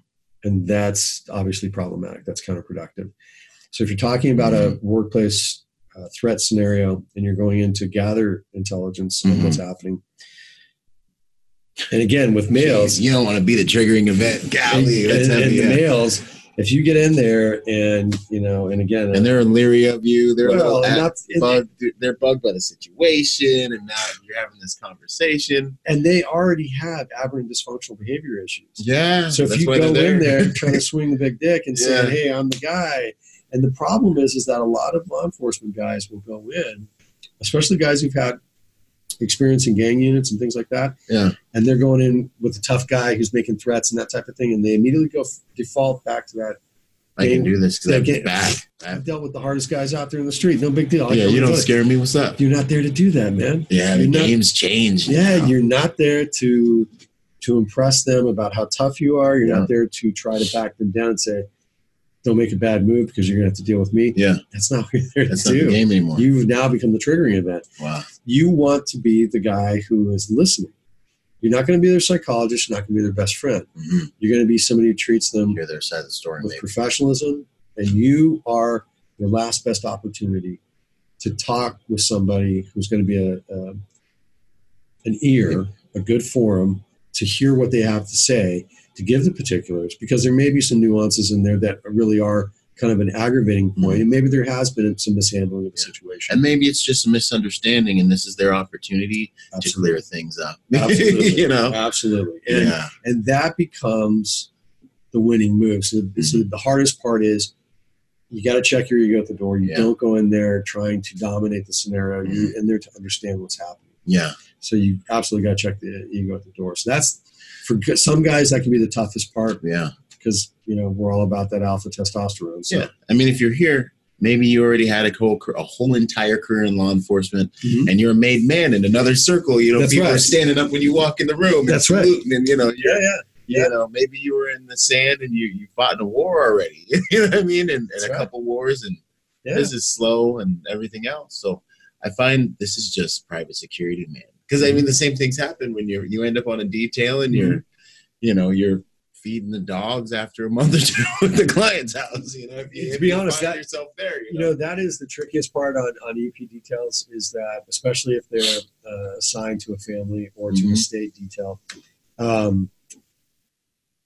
because where to draw that line, and how to play that game. Because they're paying good money to have you there. If they're not, it's the wrong account. You should probably be looking elsewhere. Yeah. So if you're doing it for bargain basement prices, that's probably a problem already. Mm-hmm. But when they're paying good money and you're the insurance policy against the unlikely event of violence against them or their family, especially, whether it's entertainers, celebrities, whatever, they want to get the most bang for their buck. So I'm going to throw a couple of additional tasks on you. Yep. Now that can be fun if it's doors and lights and, concentric rings of security circle on your estate and things like that. That's all good. You should be doing that anyways. Yeah. But that also takes the place and helps pick up some of the slack with a groundskeeper or an estate manager. Nothing wrong with that. It's all good. Fire extinguisher, or rather, the water fire line alarm breaks, fire alarm breaks. Electricity goes out, Wi-Fi goes out. That might seem like peripheral nonsense stuff. I'm not protecting you against yours. That's part of your intelligence layout. That's part of your briefing. That's part of your vulnerability assessment of your location. So those are all good things. Feeding the dog, not so much. But you and I both know that happens because it's an inconvenience and the client's paying you good money. And it's no big deal. Why can't you feed my dog? Right. Because it takes me away from the critical task of keeping you and your family safe. Yeah, 100%. That's the question and the call you got to make on the ground when you're faced with that. And when you're a line agent, you kick that up the chain of command. Yeah. That's when you need good leadership to fight those battles. Yeah, and that's the second. That's the other piece that you get young agents, and I know you're gonna laugh when you hear this, but you get young agents who are squared away, high speed, low drag, and they're out there impressing the client. They're doing a good job, and then the client's all up in their business and like, God, you are the best thing since sliced bread. The best ever. You are ever. You are so why awesome. Why don't you just do X, Y, and Z? Or that chain of command gets broken down and they're communicating with that line agent directly. And that line agent isn't sending it up. Now, the line agent shouldn't be obviously making that on-the-spot correction with the client. It's not their place to do that. Right. Yes, ma'am. Yes, sir. I'll take care of that for you. I'm just going to notify my supervisor or my detail leader that you need this, and we'll get that taken care of immediately. I'll be right on it. Beautiful. But you get those agents, they get that hubris going. Yeah. And they're like, the flavor of the month, man. Oh, yeah. That flavor. And then before they know it, they're sitting there going, how did I crash and burn? Why, how did I lose that detail? Yeah. And it happens because when you have that instinct to protect and you do well at it, and you get those attaboys from the client, it feels good. It's seductive. Man. It's that dopamine just flooding into that brain cage, and you're like, I knew I would be good at this. Yeah. You're like grand slam. And then before you know it, thinking about how you're going to protect you. Before you know, you're inverted, you're flying towards the deck because you lost control, Absolutely. So that is as big a pitfall with any new young agent getting into it. You can be good, you can be high speed, low drag, and do really well. Don't believe your own press. Don't do it. Yeah. And stay humble, stay real with yourself. Yeah. And lean on your team. Extract as much information as possible. Ask all the stupid things. They asked me today. We're in the car, and just wash things through the vets. Yeah, that's right, and trust your battle buddy. Have the client come and me and said, "Is that normal? Has he or she done that before? What does that really mean?" Yeah, that's a real question. I'm not really sure. I kind of got a weird vibe. I think everything's cool, but exactly, trust your teammates, trust your battle buddy. Get and go through those filters. Yeah. 100%. There's a lot of strength in the team that I think new guys really miss out on, trying to win the favor of the king all the time. Disaster. Nothing good comes from it. Yeah. Let's see here. Hardest lessons you've learned in the field. So there's a question I always ask everyone. This question from my editor. I always ask this question. I love this question because I think this is where we evolve the most. That's where professionals start learning. Yeah. You have those issues and problems. So what would you say the hardest lesson you've learned in the field with regards to any of this stuff, or just in your career? Yeah. So I would say on the EP side of it is that the hardest lesson is you can do everything right. You can do both ethically, tactically, from a customer service perspective, and the client drops your account for a better price. Because they think they're going to get what you deliver at a cheaper price. Yeah. And because you're starting from a foundation of you want to help people, you want to do good, you want to protect people, and you're willing to invest time, money, and effort in your time, in particular your life, protecting people, and then when they discard it like it's a dry cleaning service, that can be a hard hit because you invest a lot into this product. Right. If your heart's in it like ours is. Exactly right. And so you look at that, and it's hard the first time it happens to not take it personal because you think, what did I do? What did I not do? And if you're a thinker before a shooter, you're assessing yourself and you're trying to find where you can improve. Yeah. And there probably is somewhere you can improve, or at least you can make yourself aware of the psychology of clients and how they think and all of that. That's and then perspective. Stepping ahead of that and realizing, have a factual assessment of your skill set. If you can improve something, do it. Fine tune it. All that's good. If there is or there isn't, that doesn't matter. Understand you are a self-contained skill set. Yeah. It may not have worked out with this client. They may have made a choice that obviously is not the better choice for them and their family or their organization. And if price is driving them, they're being driven by the wrong thing for this skill set. Yeah, for this work product. Exactly. So, but it does not mean, it should not diminish your ability to do your job or to carry on into the next thing. It should not overly harden you, and it should not overly weaken you. Yeah. You've got to stay in that sweet spot, in that zone. Can't get bitter about it. No. Can't let it poison you. No. Affect your identity, your work product. That's right. Jaded. As long as you're good with your own self-check. And of course, as we know, self-check, it's like before you jump out of an aircraft, before you click that static line, you got your buddy checking your checking your parachute in the back. Yeah. And you got a jump master checking you, right? And so same thing with your skill set. Okay, guys, let's do a debrief. Did we do everything right? Yeah. Did we do everything? Absolutely. The client just was looking for better pricing, personality conflict. And a lot of times, even like in our shop, we stay away from celebrities and those types of personalities for all the obvious reasons. They like the appearance of protection. They don't like the cost and the reality of maybe the a little inconvenience. Yeah, exactly. Yeah, the discipline of being safe and protection. So even the corporate types that are more business-minded and oriented, they sometimes will drop an account purely based on economics. Yeah, numbers. Right, because they're constantly, their business head is, I'm looking for better, the same service or better at the same price or better price. Yeah. And they'll be driven by those things. So you're going to find it in both areas of clientele, but not letting it throw you off or really sending you sideways, but using it as a growing moment, a learning moment. That's really hard. And then from a tactical standpoint is making mistakes or seeing your team make mistakes that injured somebody or cost somebody something dear. Fortunately, knock on press wood, haven't had that happen where it cost anybody life or limb. There's been injuries. People have been injured that have, and it was just overreaction, inexperience, bad planning, hubris, that kind of thing. Yeah. But to see that happen, it happened on our watch, on my watch. Yeah. I get upset about it, but I start to immediately go in and go, you're leading these guys. What happened? What's going on? How did you let them down where they thought that was cool, or they could do that, or that was the thing that worked? And so as an individual out there working this business, continually self-assessing, honestly, and then asking your battle buddies, what am I doing wrong? What can I do better? In your opinion, taking that criticism and then, making it into something real.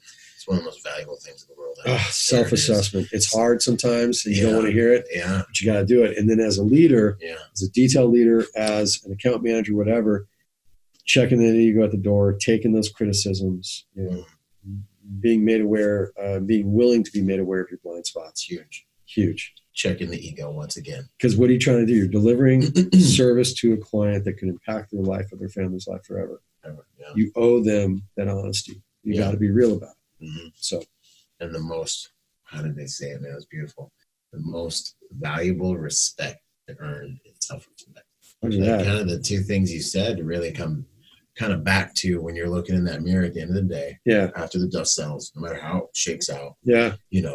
Between you and your God and that reflection in the mirror, did you really do the best you're capable of? Exactly. And, if you did, I believe you can, just like if you knew you fought well, I think you can sleep well. Yeah, drive on, man. Yeah. Drive on. Tomorrow's a new day.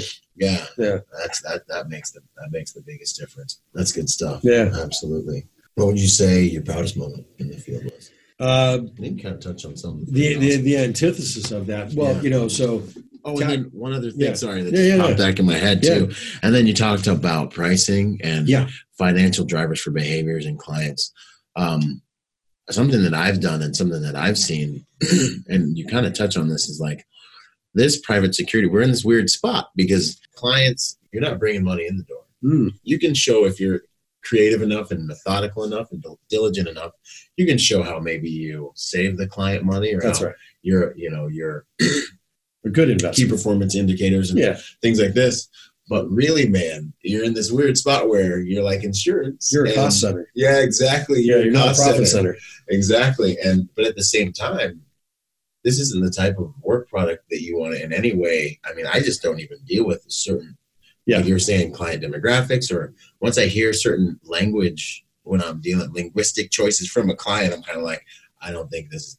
You're kind of courting your clients. You're dating your clients. You absolutely are, because it's got to work for both of you. Exactly. And if you're hanging on, and we both know that there's plenty of shops out there and individual agents that, you can get what you pay for. Yeah, exactly. They'll work in almost any circumstance, and God love them. Yeah, God bless them. Yeah, take care, man. And I hope the odds remain in your favor. But economic drivers are huge, and again, you've got to know your business model really well and what you can deliver, what you can't, because you're never going to be financed in the way that you were when you were doing government work. Yeah. It's just not there. The mechanics are just not there. even on big corporate teams, you are the redheaded stepchild. You are constantly a cost center. You're constantly a cost suck for that team. And so that means you can make no mistakes of any sort because you are costing them money. Mm-hmm. And if things are good right now, don't abuse it. Yeah. Show as much just proof of concept as you can to validate what you have. Yeah. And then accept the reality that those things roll in fluxes. That's right. You know, so when you see the budget cuts come down, don't lose your head. In fact, I look at the budget cuts as this is an opportunity for us to show our character. If we're cutting some fat right now, we can stick around with these guys and hold them down during this time of, feast or famine, that we're dealing with. Yeah. Those are the types of things that I hope they remember. Things change, Yeah, it shows loyalty. Who stays with them, Absolutely. And that kind of loyalty for the right business absolutely pays off in dividends down the road. 100%. Yeah. Solid. So proudest moment, solid. What would you tell new agents or civilians thinking about getting into this private security game, into this field? Yeah.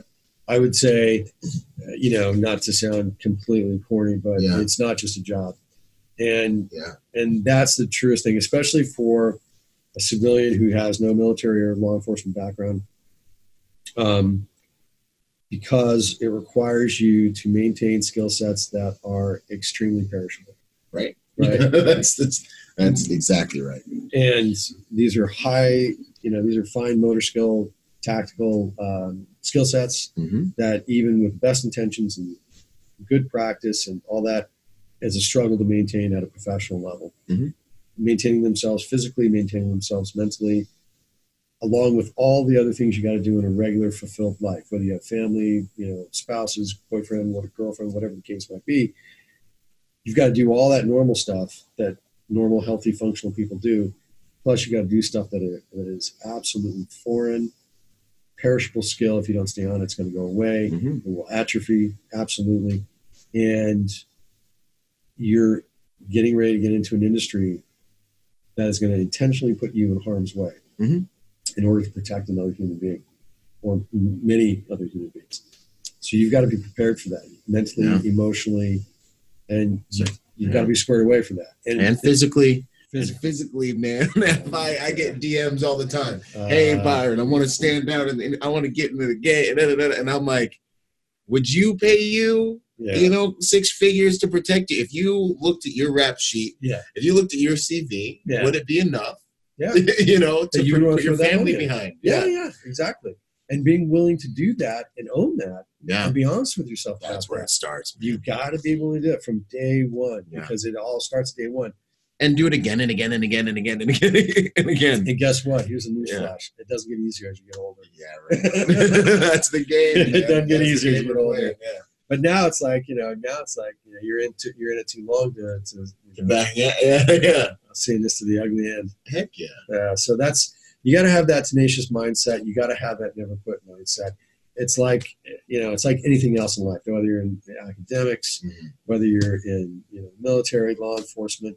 It's the drivers that push, the motivators that push all successful people. And I'm not talking financially successful. I'm talking about trade craft that not everybody can do. And you're willing to the odds are against you. You're willing to battle those odds and make yourself a better person. Yeah. Because from point A, to point Z, that is a life. That's a hell of a journey. Yeah.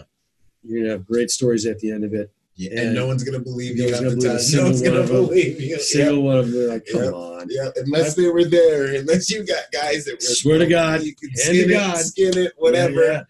Yeah. And so, but it is I can tell you 17 years plus in the private sector. Yeah. It's fulfilling. It really is. It is what you bring to the table. Anything else. But really, really in this business, it is what you make it. And what you bring to it and what you invest in it. Yeah. And, it's not all good days. A lot of days are boring as hell, but it's just more time for you to hone your skills and stay focused. So, absolutely, you've got to be real about it. It's a trade craft. It's a trade. It's a skill set. It's not just a job. Yeah, it really is a lifestyle. And what I think also I hear you saying, Barry, is like initiative, man. Yeah. High level of initiative. Yeah. You got to be that self-starter. Yeah, because no one's your clients probably aren't going to make you go to the gym. Your clients probably aren't going to make you continue to invest in yourself with audiobooks or put yourself through more courses. They're just going to think you're a professional. They're just going to look at you and think that you're Superman, and and you don't want to be found out. And so I think it's huge. Yeah, that initiative too. Like you were saying, your principles. I don't remember off the top of my head, but a lot of them, to me, I heard like initiative, man. Absolutely. Take the initiative from the enemy. Yeah, exactly right. That's exactly right. You have to be the one to be in control of that environment and win before the fight starts. Yeah, absolutely. Yeah, that's awesome. Daily rituals or any just rituals you think that make you a better person or make you better at what we do? Yeah, no, absolutely. It's going to sound kind of Cannon Road because it's probably because it's real, it's timeless, and because it works. Right? A lot of people do it this way. So you've got to, on all levels of your being, you've got to engage all of those things. Your emotional, physical, mental, spiritual. You've got to engage all those aspects of your being because you are that whole being. Yeah. So kicking off, you got to have for me, my physical routine, my workout routine is always in the morning because I'm just that guy. I'm right. Some guys are night guys, and that's cool. Mm-hmm. Some guys are midday guys. For me, it's like getting up and making that bump. You got to do it. It starts the pattern. It starts that initiative. So for me, I've got my workout routine, which ebbs and flows depending on where I'm at in my cycle and my plateau. Mm-hmm. As I've gotten older, it's more real strength stuff that I'm looking at. So it's a blend of CrossFit, body weight exercise, because I'm looking at the long haul now, a little bit of free weights and anaerobic exercises. Awesome. So that has kept me focused and all that. The other piece is nutrition. You've got to know, I'm a geek foodie all the way down the line. And so I love cooking, always have, from skinning snakes out in the back, woods to supplement MREs and all that shit. Heck yeah. All the way to now where I'm the primary cook in the family. Okay. Awesome. I come home after a day when I'm not traveling, and I'm the one putting dinner on the table because I love it. That helps me decompress. So, but knowing what you're eating, it's therapy. Yeah, it's absolutely therapy, and it's getting you in relation to your food and what you're doing and all that. And so you got to have a plan about your nutrition. Don't the empty calories. Trying your best you can not to eat out of a box. Yeah. And make it real. Make it worthwhile. So have your routine that sets your pace for the day. Set your food. Make sure you're feeding, putting fuel in the tank that you got to do. And fuel isn't just a cup of coffee. Yeah, exactly. Being conscious of those decisions will get you to a much more high quality place. Absolutely. Than being unconscious and being, reacting and, I got to grab this fast food real quick. Playing catch up and all that jazz. And then you feel like crap and you're nodding off on the drive back from Beverly Hills. That's right. Because you got crap in the tank. Yeah, exactly. And you're getting fat now because you're sitting more than you used to back when you were out in the sand doing what you were doing. That's right. Yeah, when you're not burning, 3,500 calories a day just moving around. Carrying trash. Yeah, you got to figure that other piece out. And the funny thing is when you get the nutrition part right, and you're mixing in the physical activity, whatever your workout routine is, they don't have to be crazy. And again, you're striving to be the consummate gray man. Mm-hmm. Doesn't mean you need to stand out. Yeah. So figure out your body type, just like Pat Mack says. Figure out your body type. Are you a 64 Mustang? Are you an Impala? Or are you a Ferrari? Yeah. Figure out where you're at. There's no shame in any of it. Mm-hmm. Own it. Be honest. Check the ego, and do what makes you right. Yeah. And when you are eating that way and you're putting in proper fuel the majority of the time, you can afford to eat the crap occasionally. When you're on the fly, you can afford whatever I need. I need some carbs, even if some of them are empty carbs right now. Yeah, because this empty is what calories. I'm looking at. We're about to be going till 3 a.m. I just got to bridge. That's all I got to do. I got to bridge that point and then, or plan accordingly. So work out, get that started in the morning. Make sure you're fueling up properly and doing the right thing, which obviously includes hydrating. Yeah. And then for me, on the drive, I'll plug in. I've got Pandora feeds that are specifically set for my mindset. So for me, music is a huge thing. Awesome. And that, depending on what I'm doing that day, what's on task for that day, It'll either get me set up for interviewing and relating to people and locking into that human experience and trying to interview and, build that rapport with people. Or if I got to get out there and I've got to, lead a detail or, put myself in harm's way more than normal, then I've got a different kind of soundtrack for that. Awesome. And I get myself tuned up for that. In state for that. Fantastic. Yeah, set that mindset. So it's, I get that going. And then I'm launched into my day in freaking chaos. Yeah, fighting the hordes of busyness. my beautiful plan, my serenity moment, my Taoist moment, goes to hell in a handbasket, and then I just dive in. So but you're so much more just well prepared. It's like you carry this I don't know how you're just armored, and that's right. You're even biochemically prepared for it with all the endorphins that you've already released and the nutrients in your body, and things are hitting you, and you're just able to take it way more in stride, psychologically prepared. Absolutely prepared. And then different level. It really carries you through those tough times.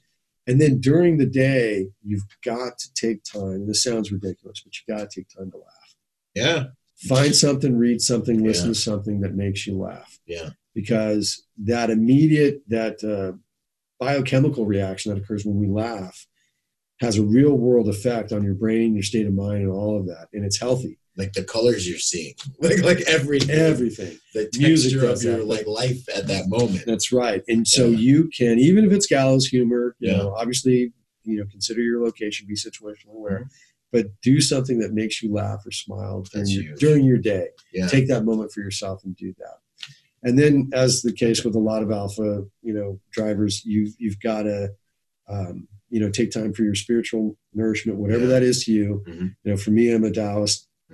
And, it's a specific kind of routine and thing that I focus on and things that I read that help me with that.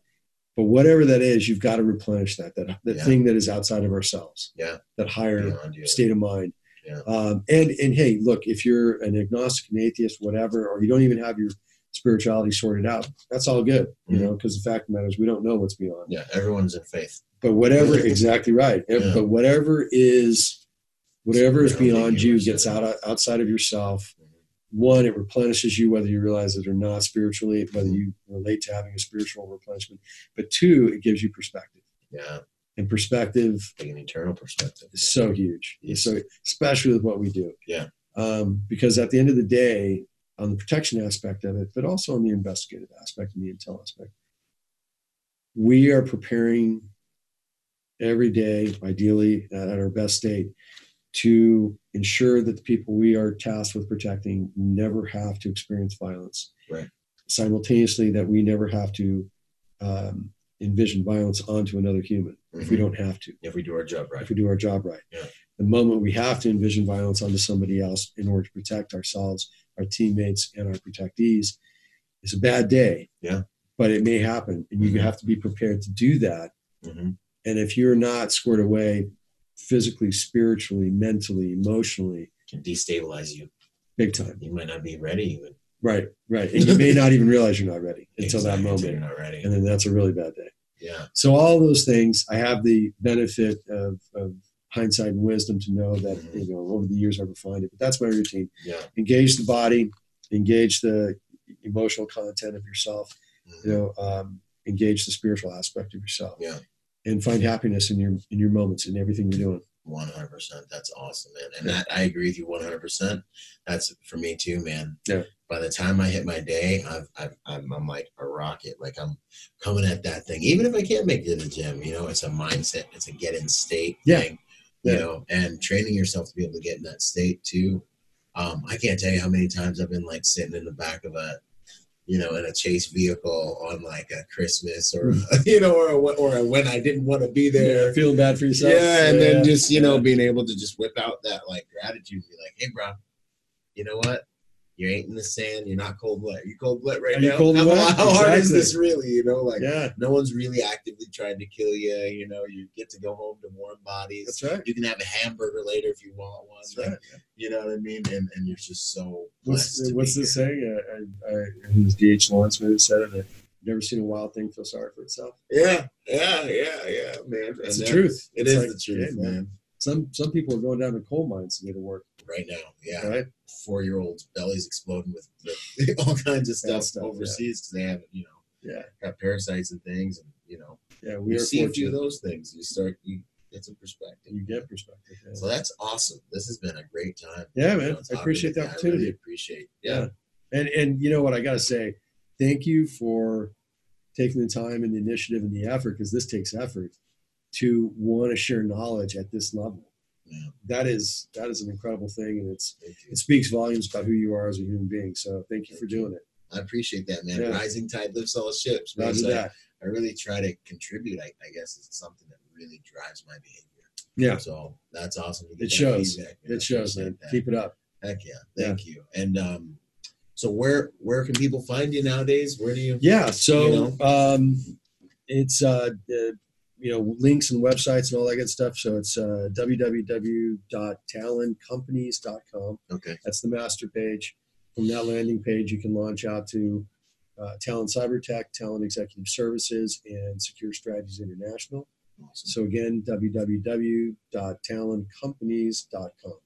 Awesome. And that gets you where you need to be to find us, and fairly easy. I have to say I'm not a social media guy. I don't have a lot of time for that, but that's the best place to find me. And then anybody that knows you will find me. Yeah, good to go. I appreciate that. Thanks again for thank you so much coming on with us. Absolutely, yeah, it was a pleasure. Awesome. All right.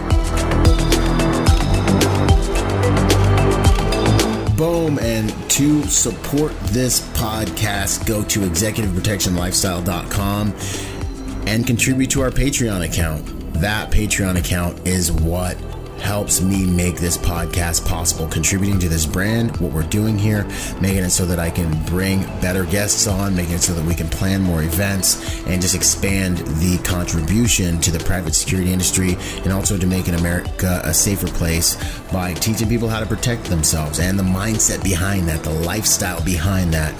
You guys are already killing it. $1 a month, $5 a month, $10 a month, $20 a month, whatever you can do that you would probably just lose in the mattress anyway or spend on McDonald's. Hey, you want to put it towards something that's going to good use, put it towards a podcast, and get involved in our Patreon account at executiveprotectionlifestyle.com. And if you want to find me, that's ByronRogersMotivation.com. Do whatever you can, contribute whatever you can to that Patreon account, because it makes all of these things possible, ladies and gentlemen. So much love. Thank you, and thank you for making those contributions. You guys rock. We're already doing amazing there, and it's just because of you guys. So thanks once again for those contributions. Boom. I hope you guys enjoyed that episode of Executive Protection Lifestyle Podcast. This whole entire thing actually just started off as a Facebook group that blew up and is one of the fastest growing, if not the fastest growing, executive protection Facebook group online. So if you haven't joined the Facebook group, join the Facebook group. Follow us on Instagram and check us out at executiveprotectionlifestyle.com. If you want to find me, that's ByronRogersMotivation.com, and I'm on all the social media platforms, Instagram, Twitter, Facebook as well. So until the next podcast, y'all, stay sharp out there. And as I say it, one mind, many weapons. Talk soon. Out.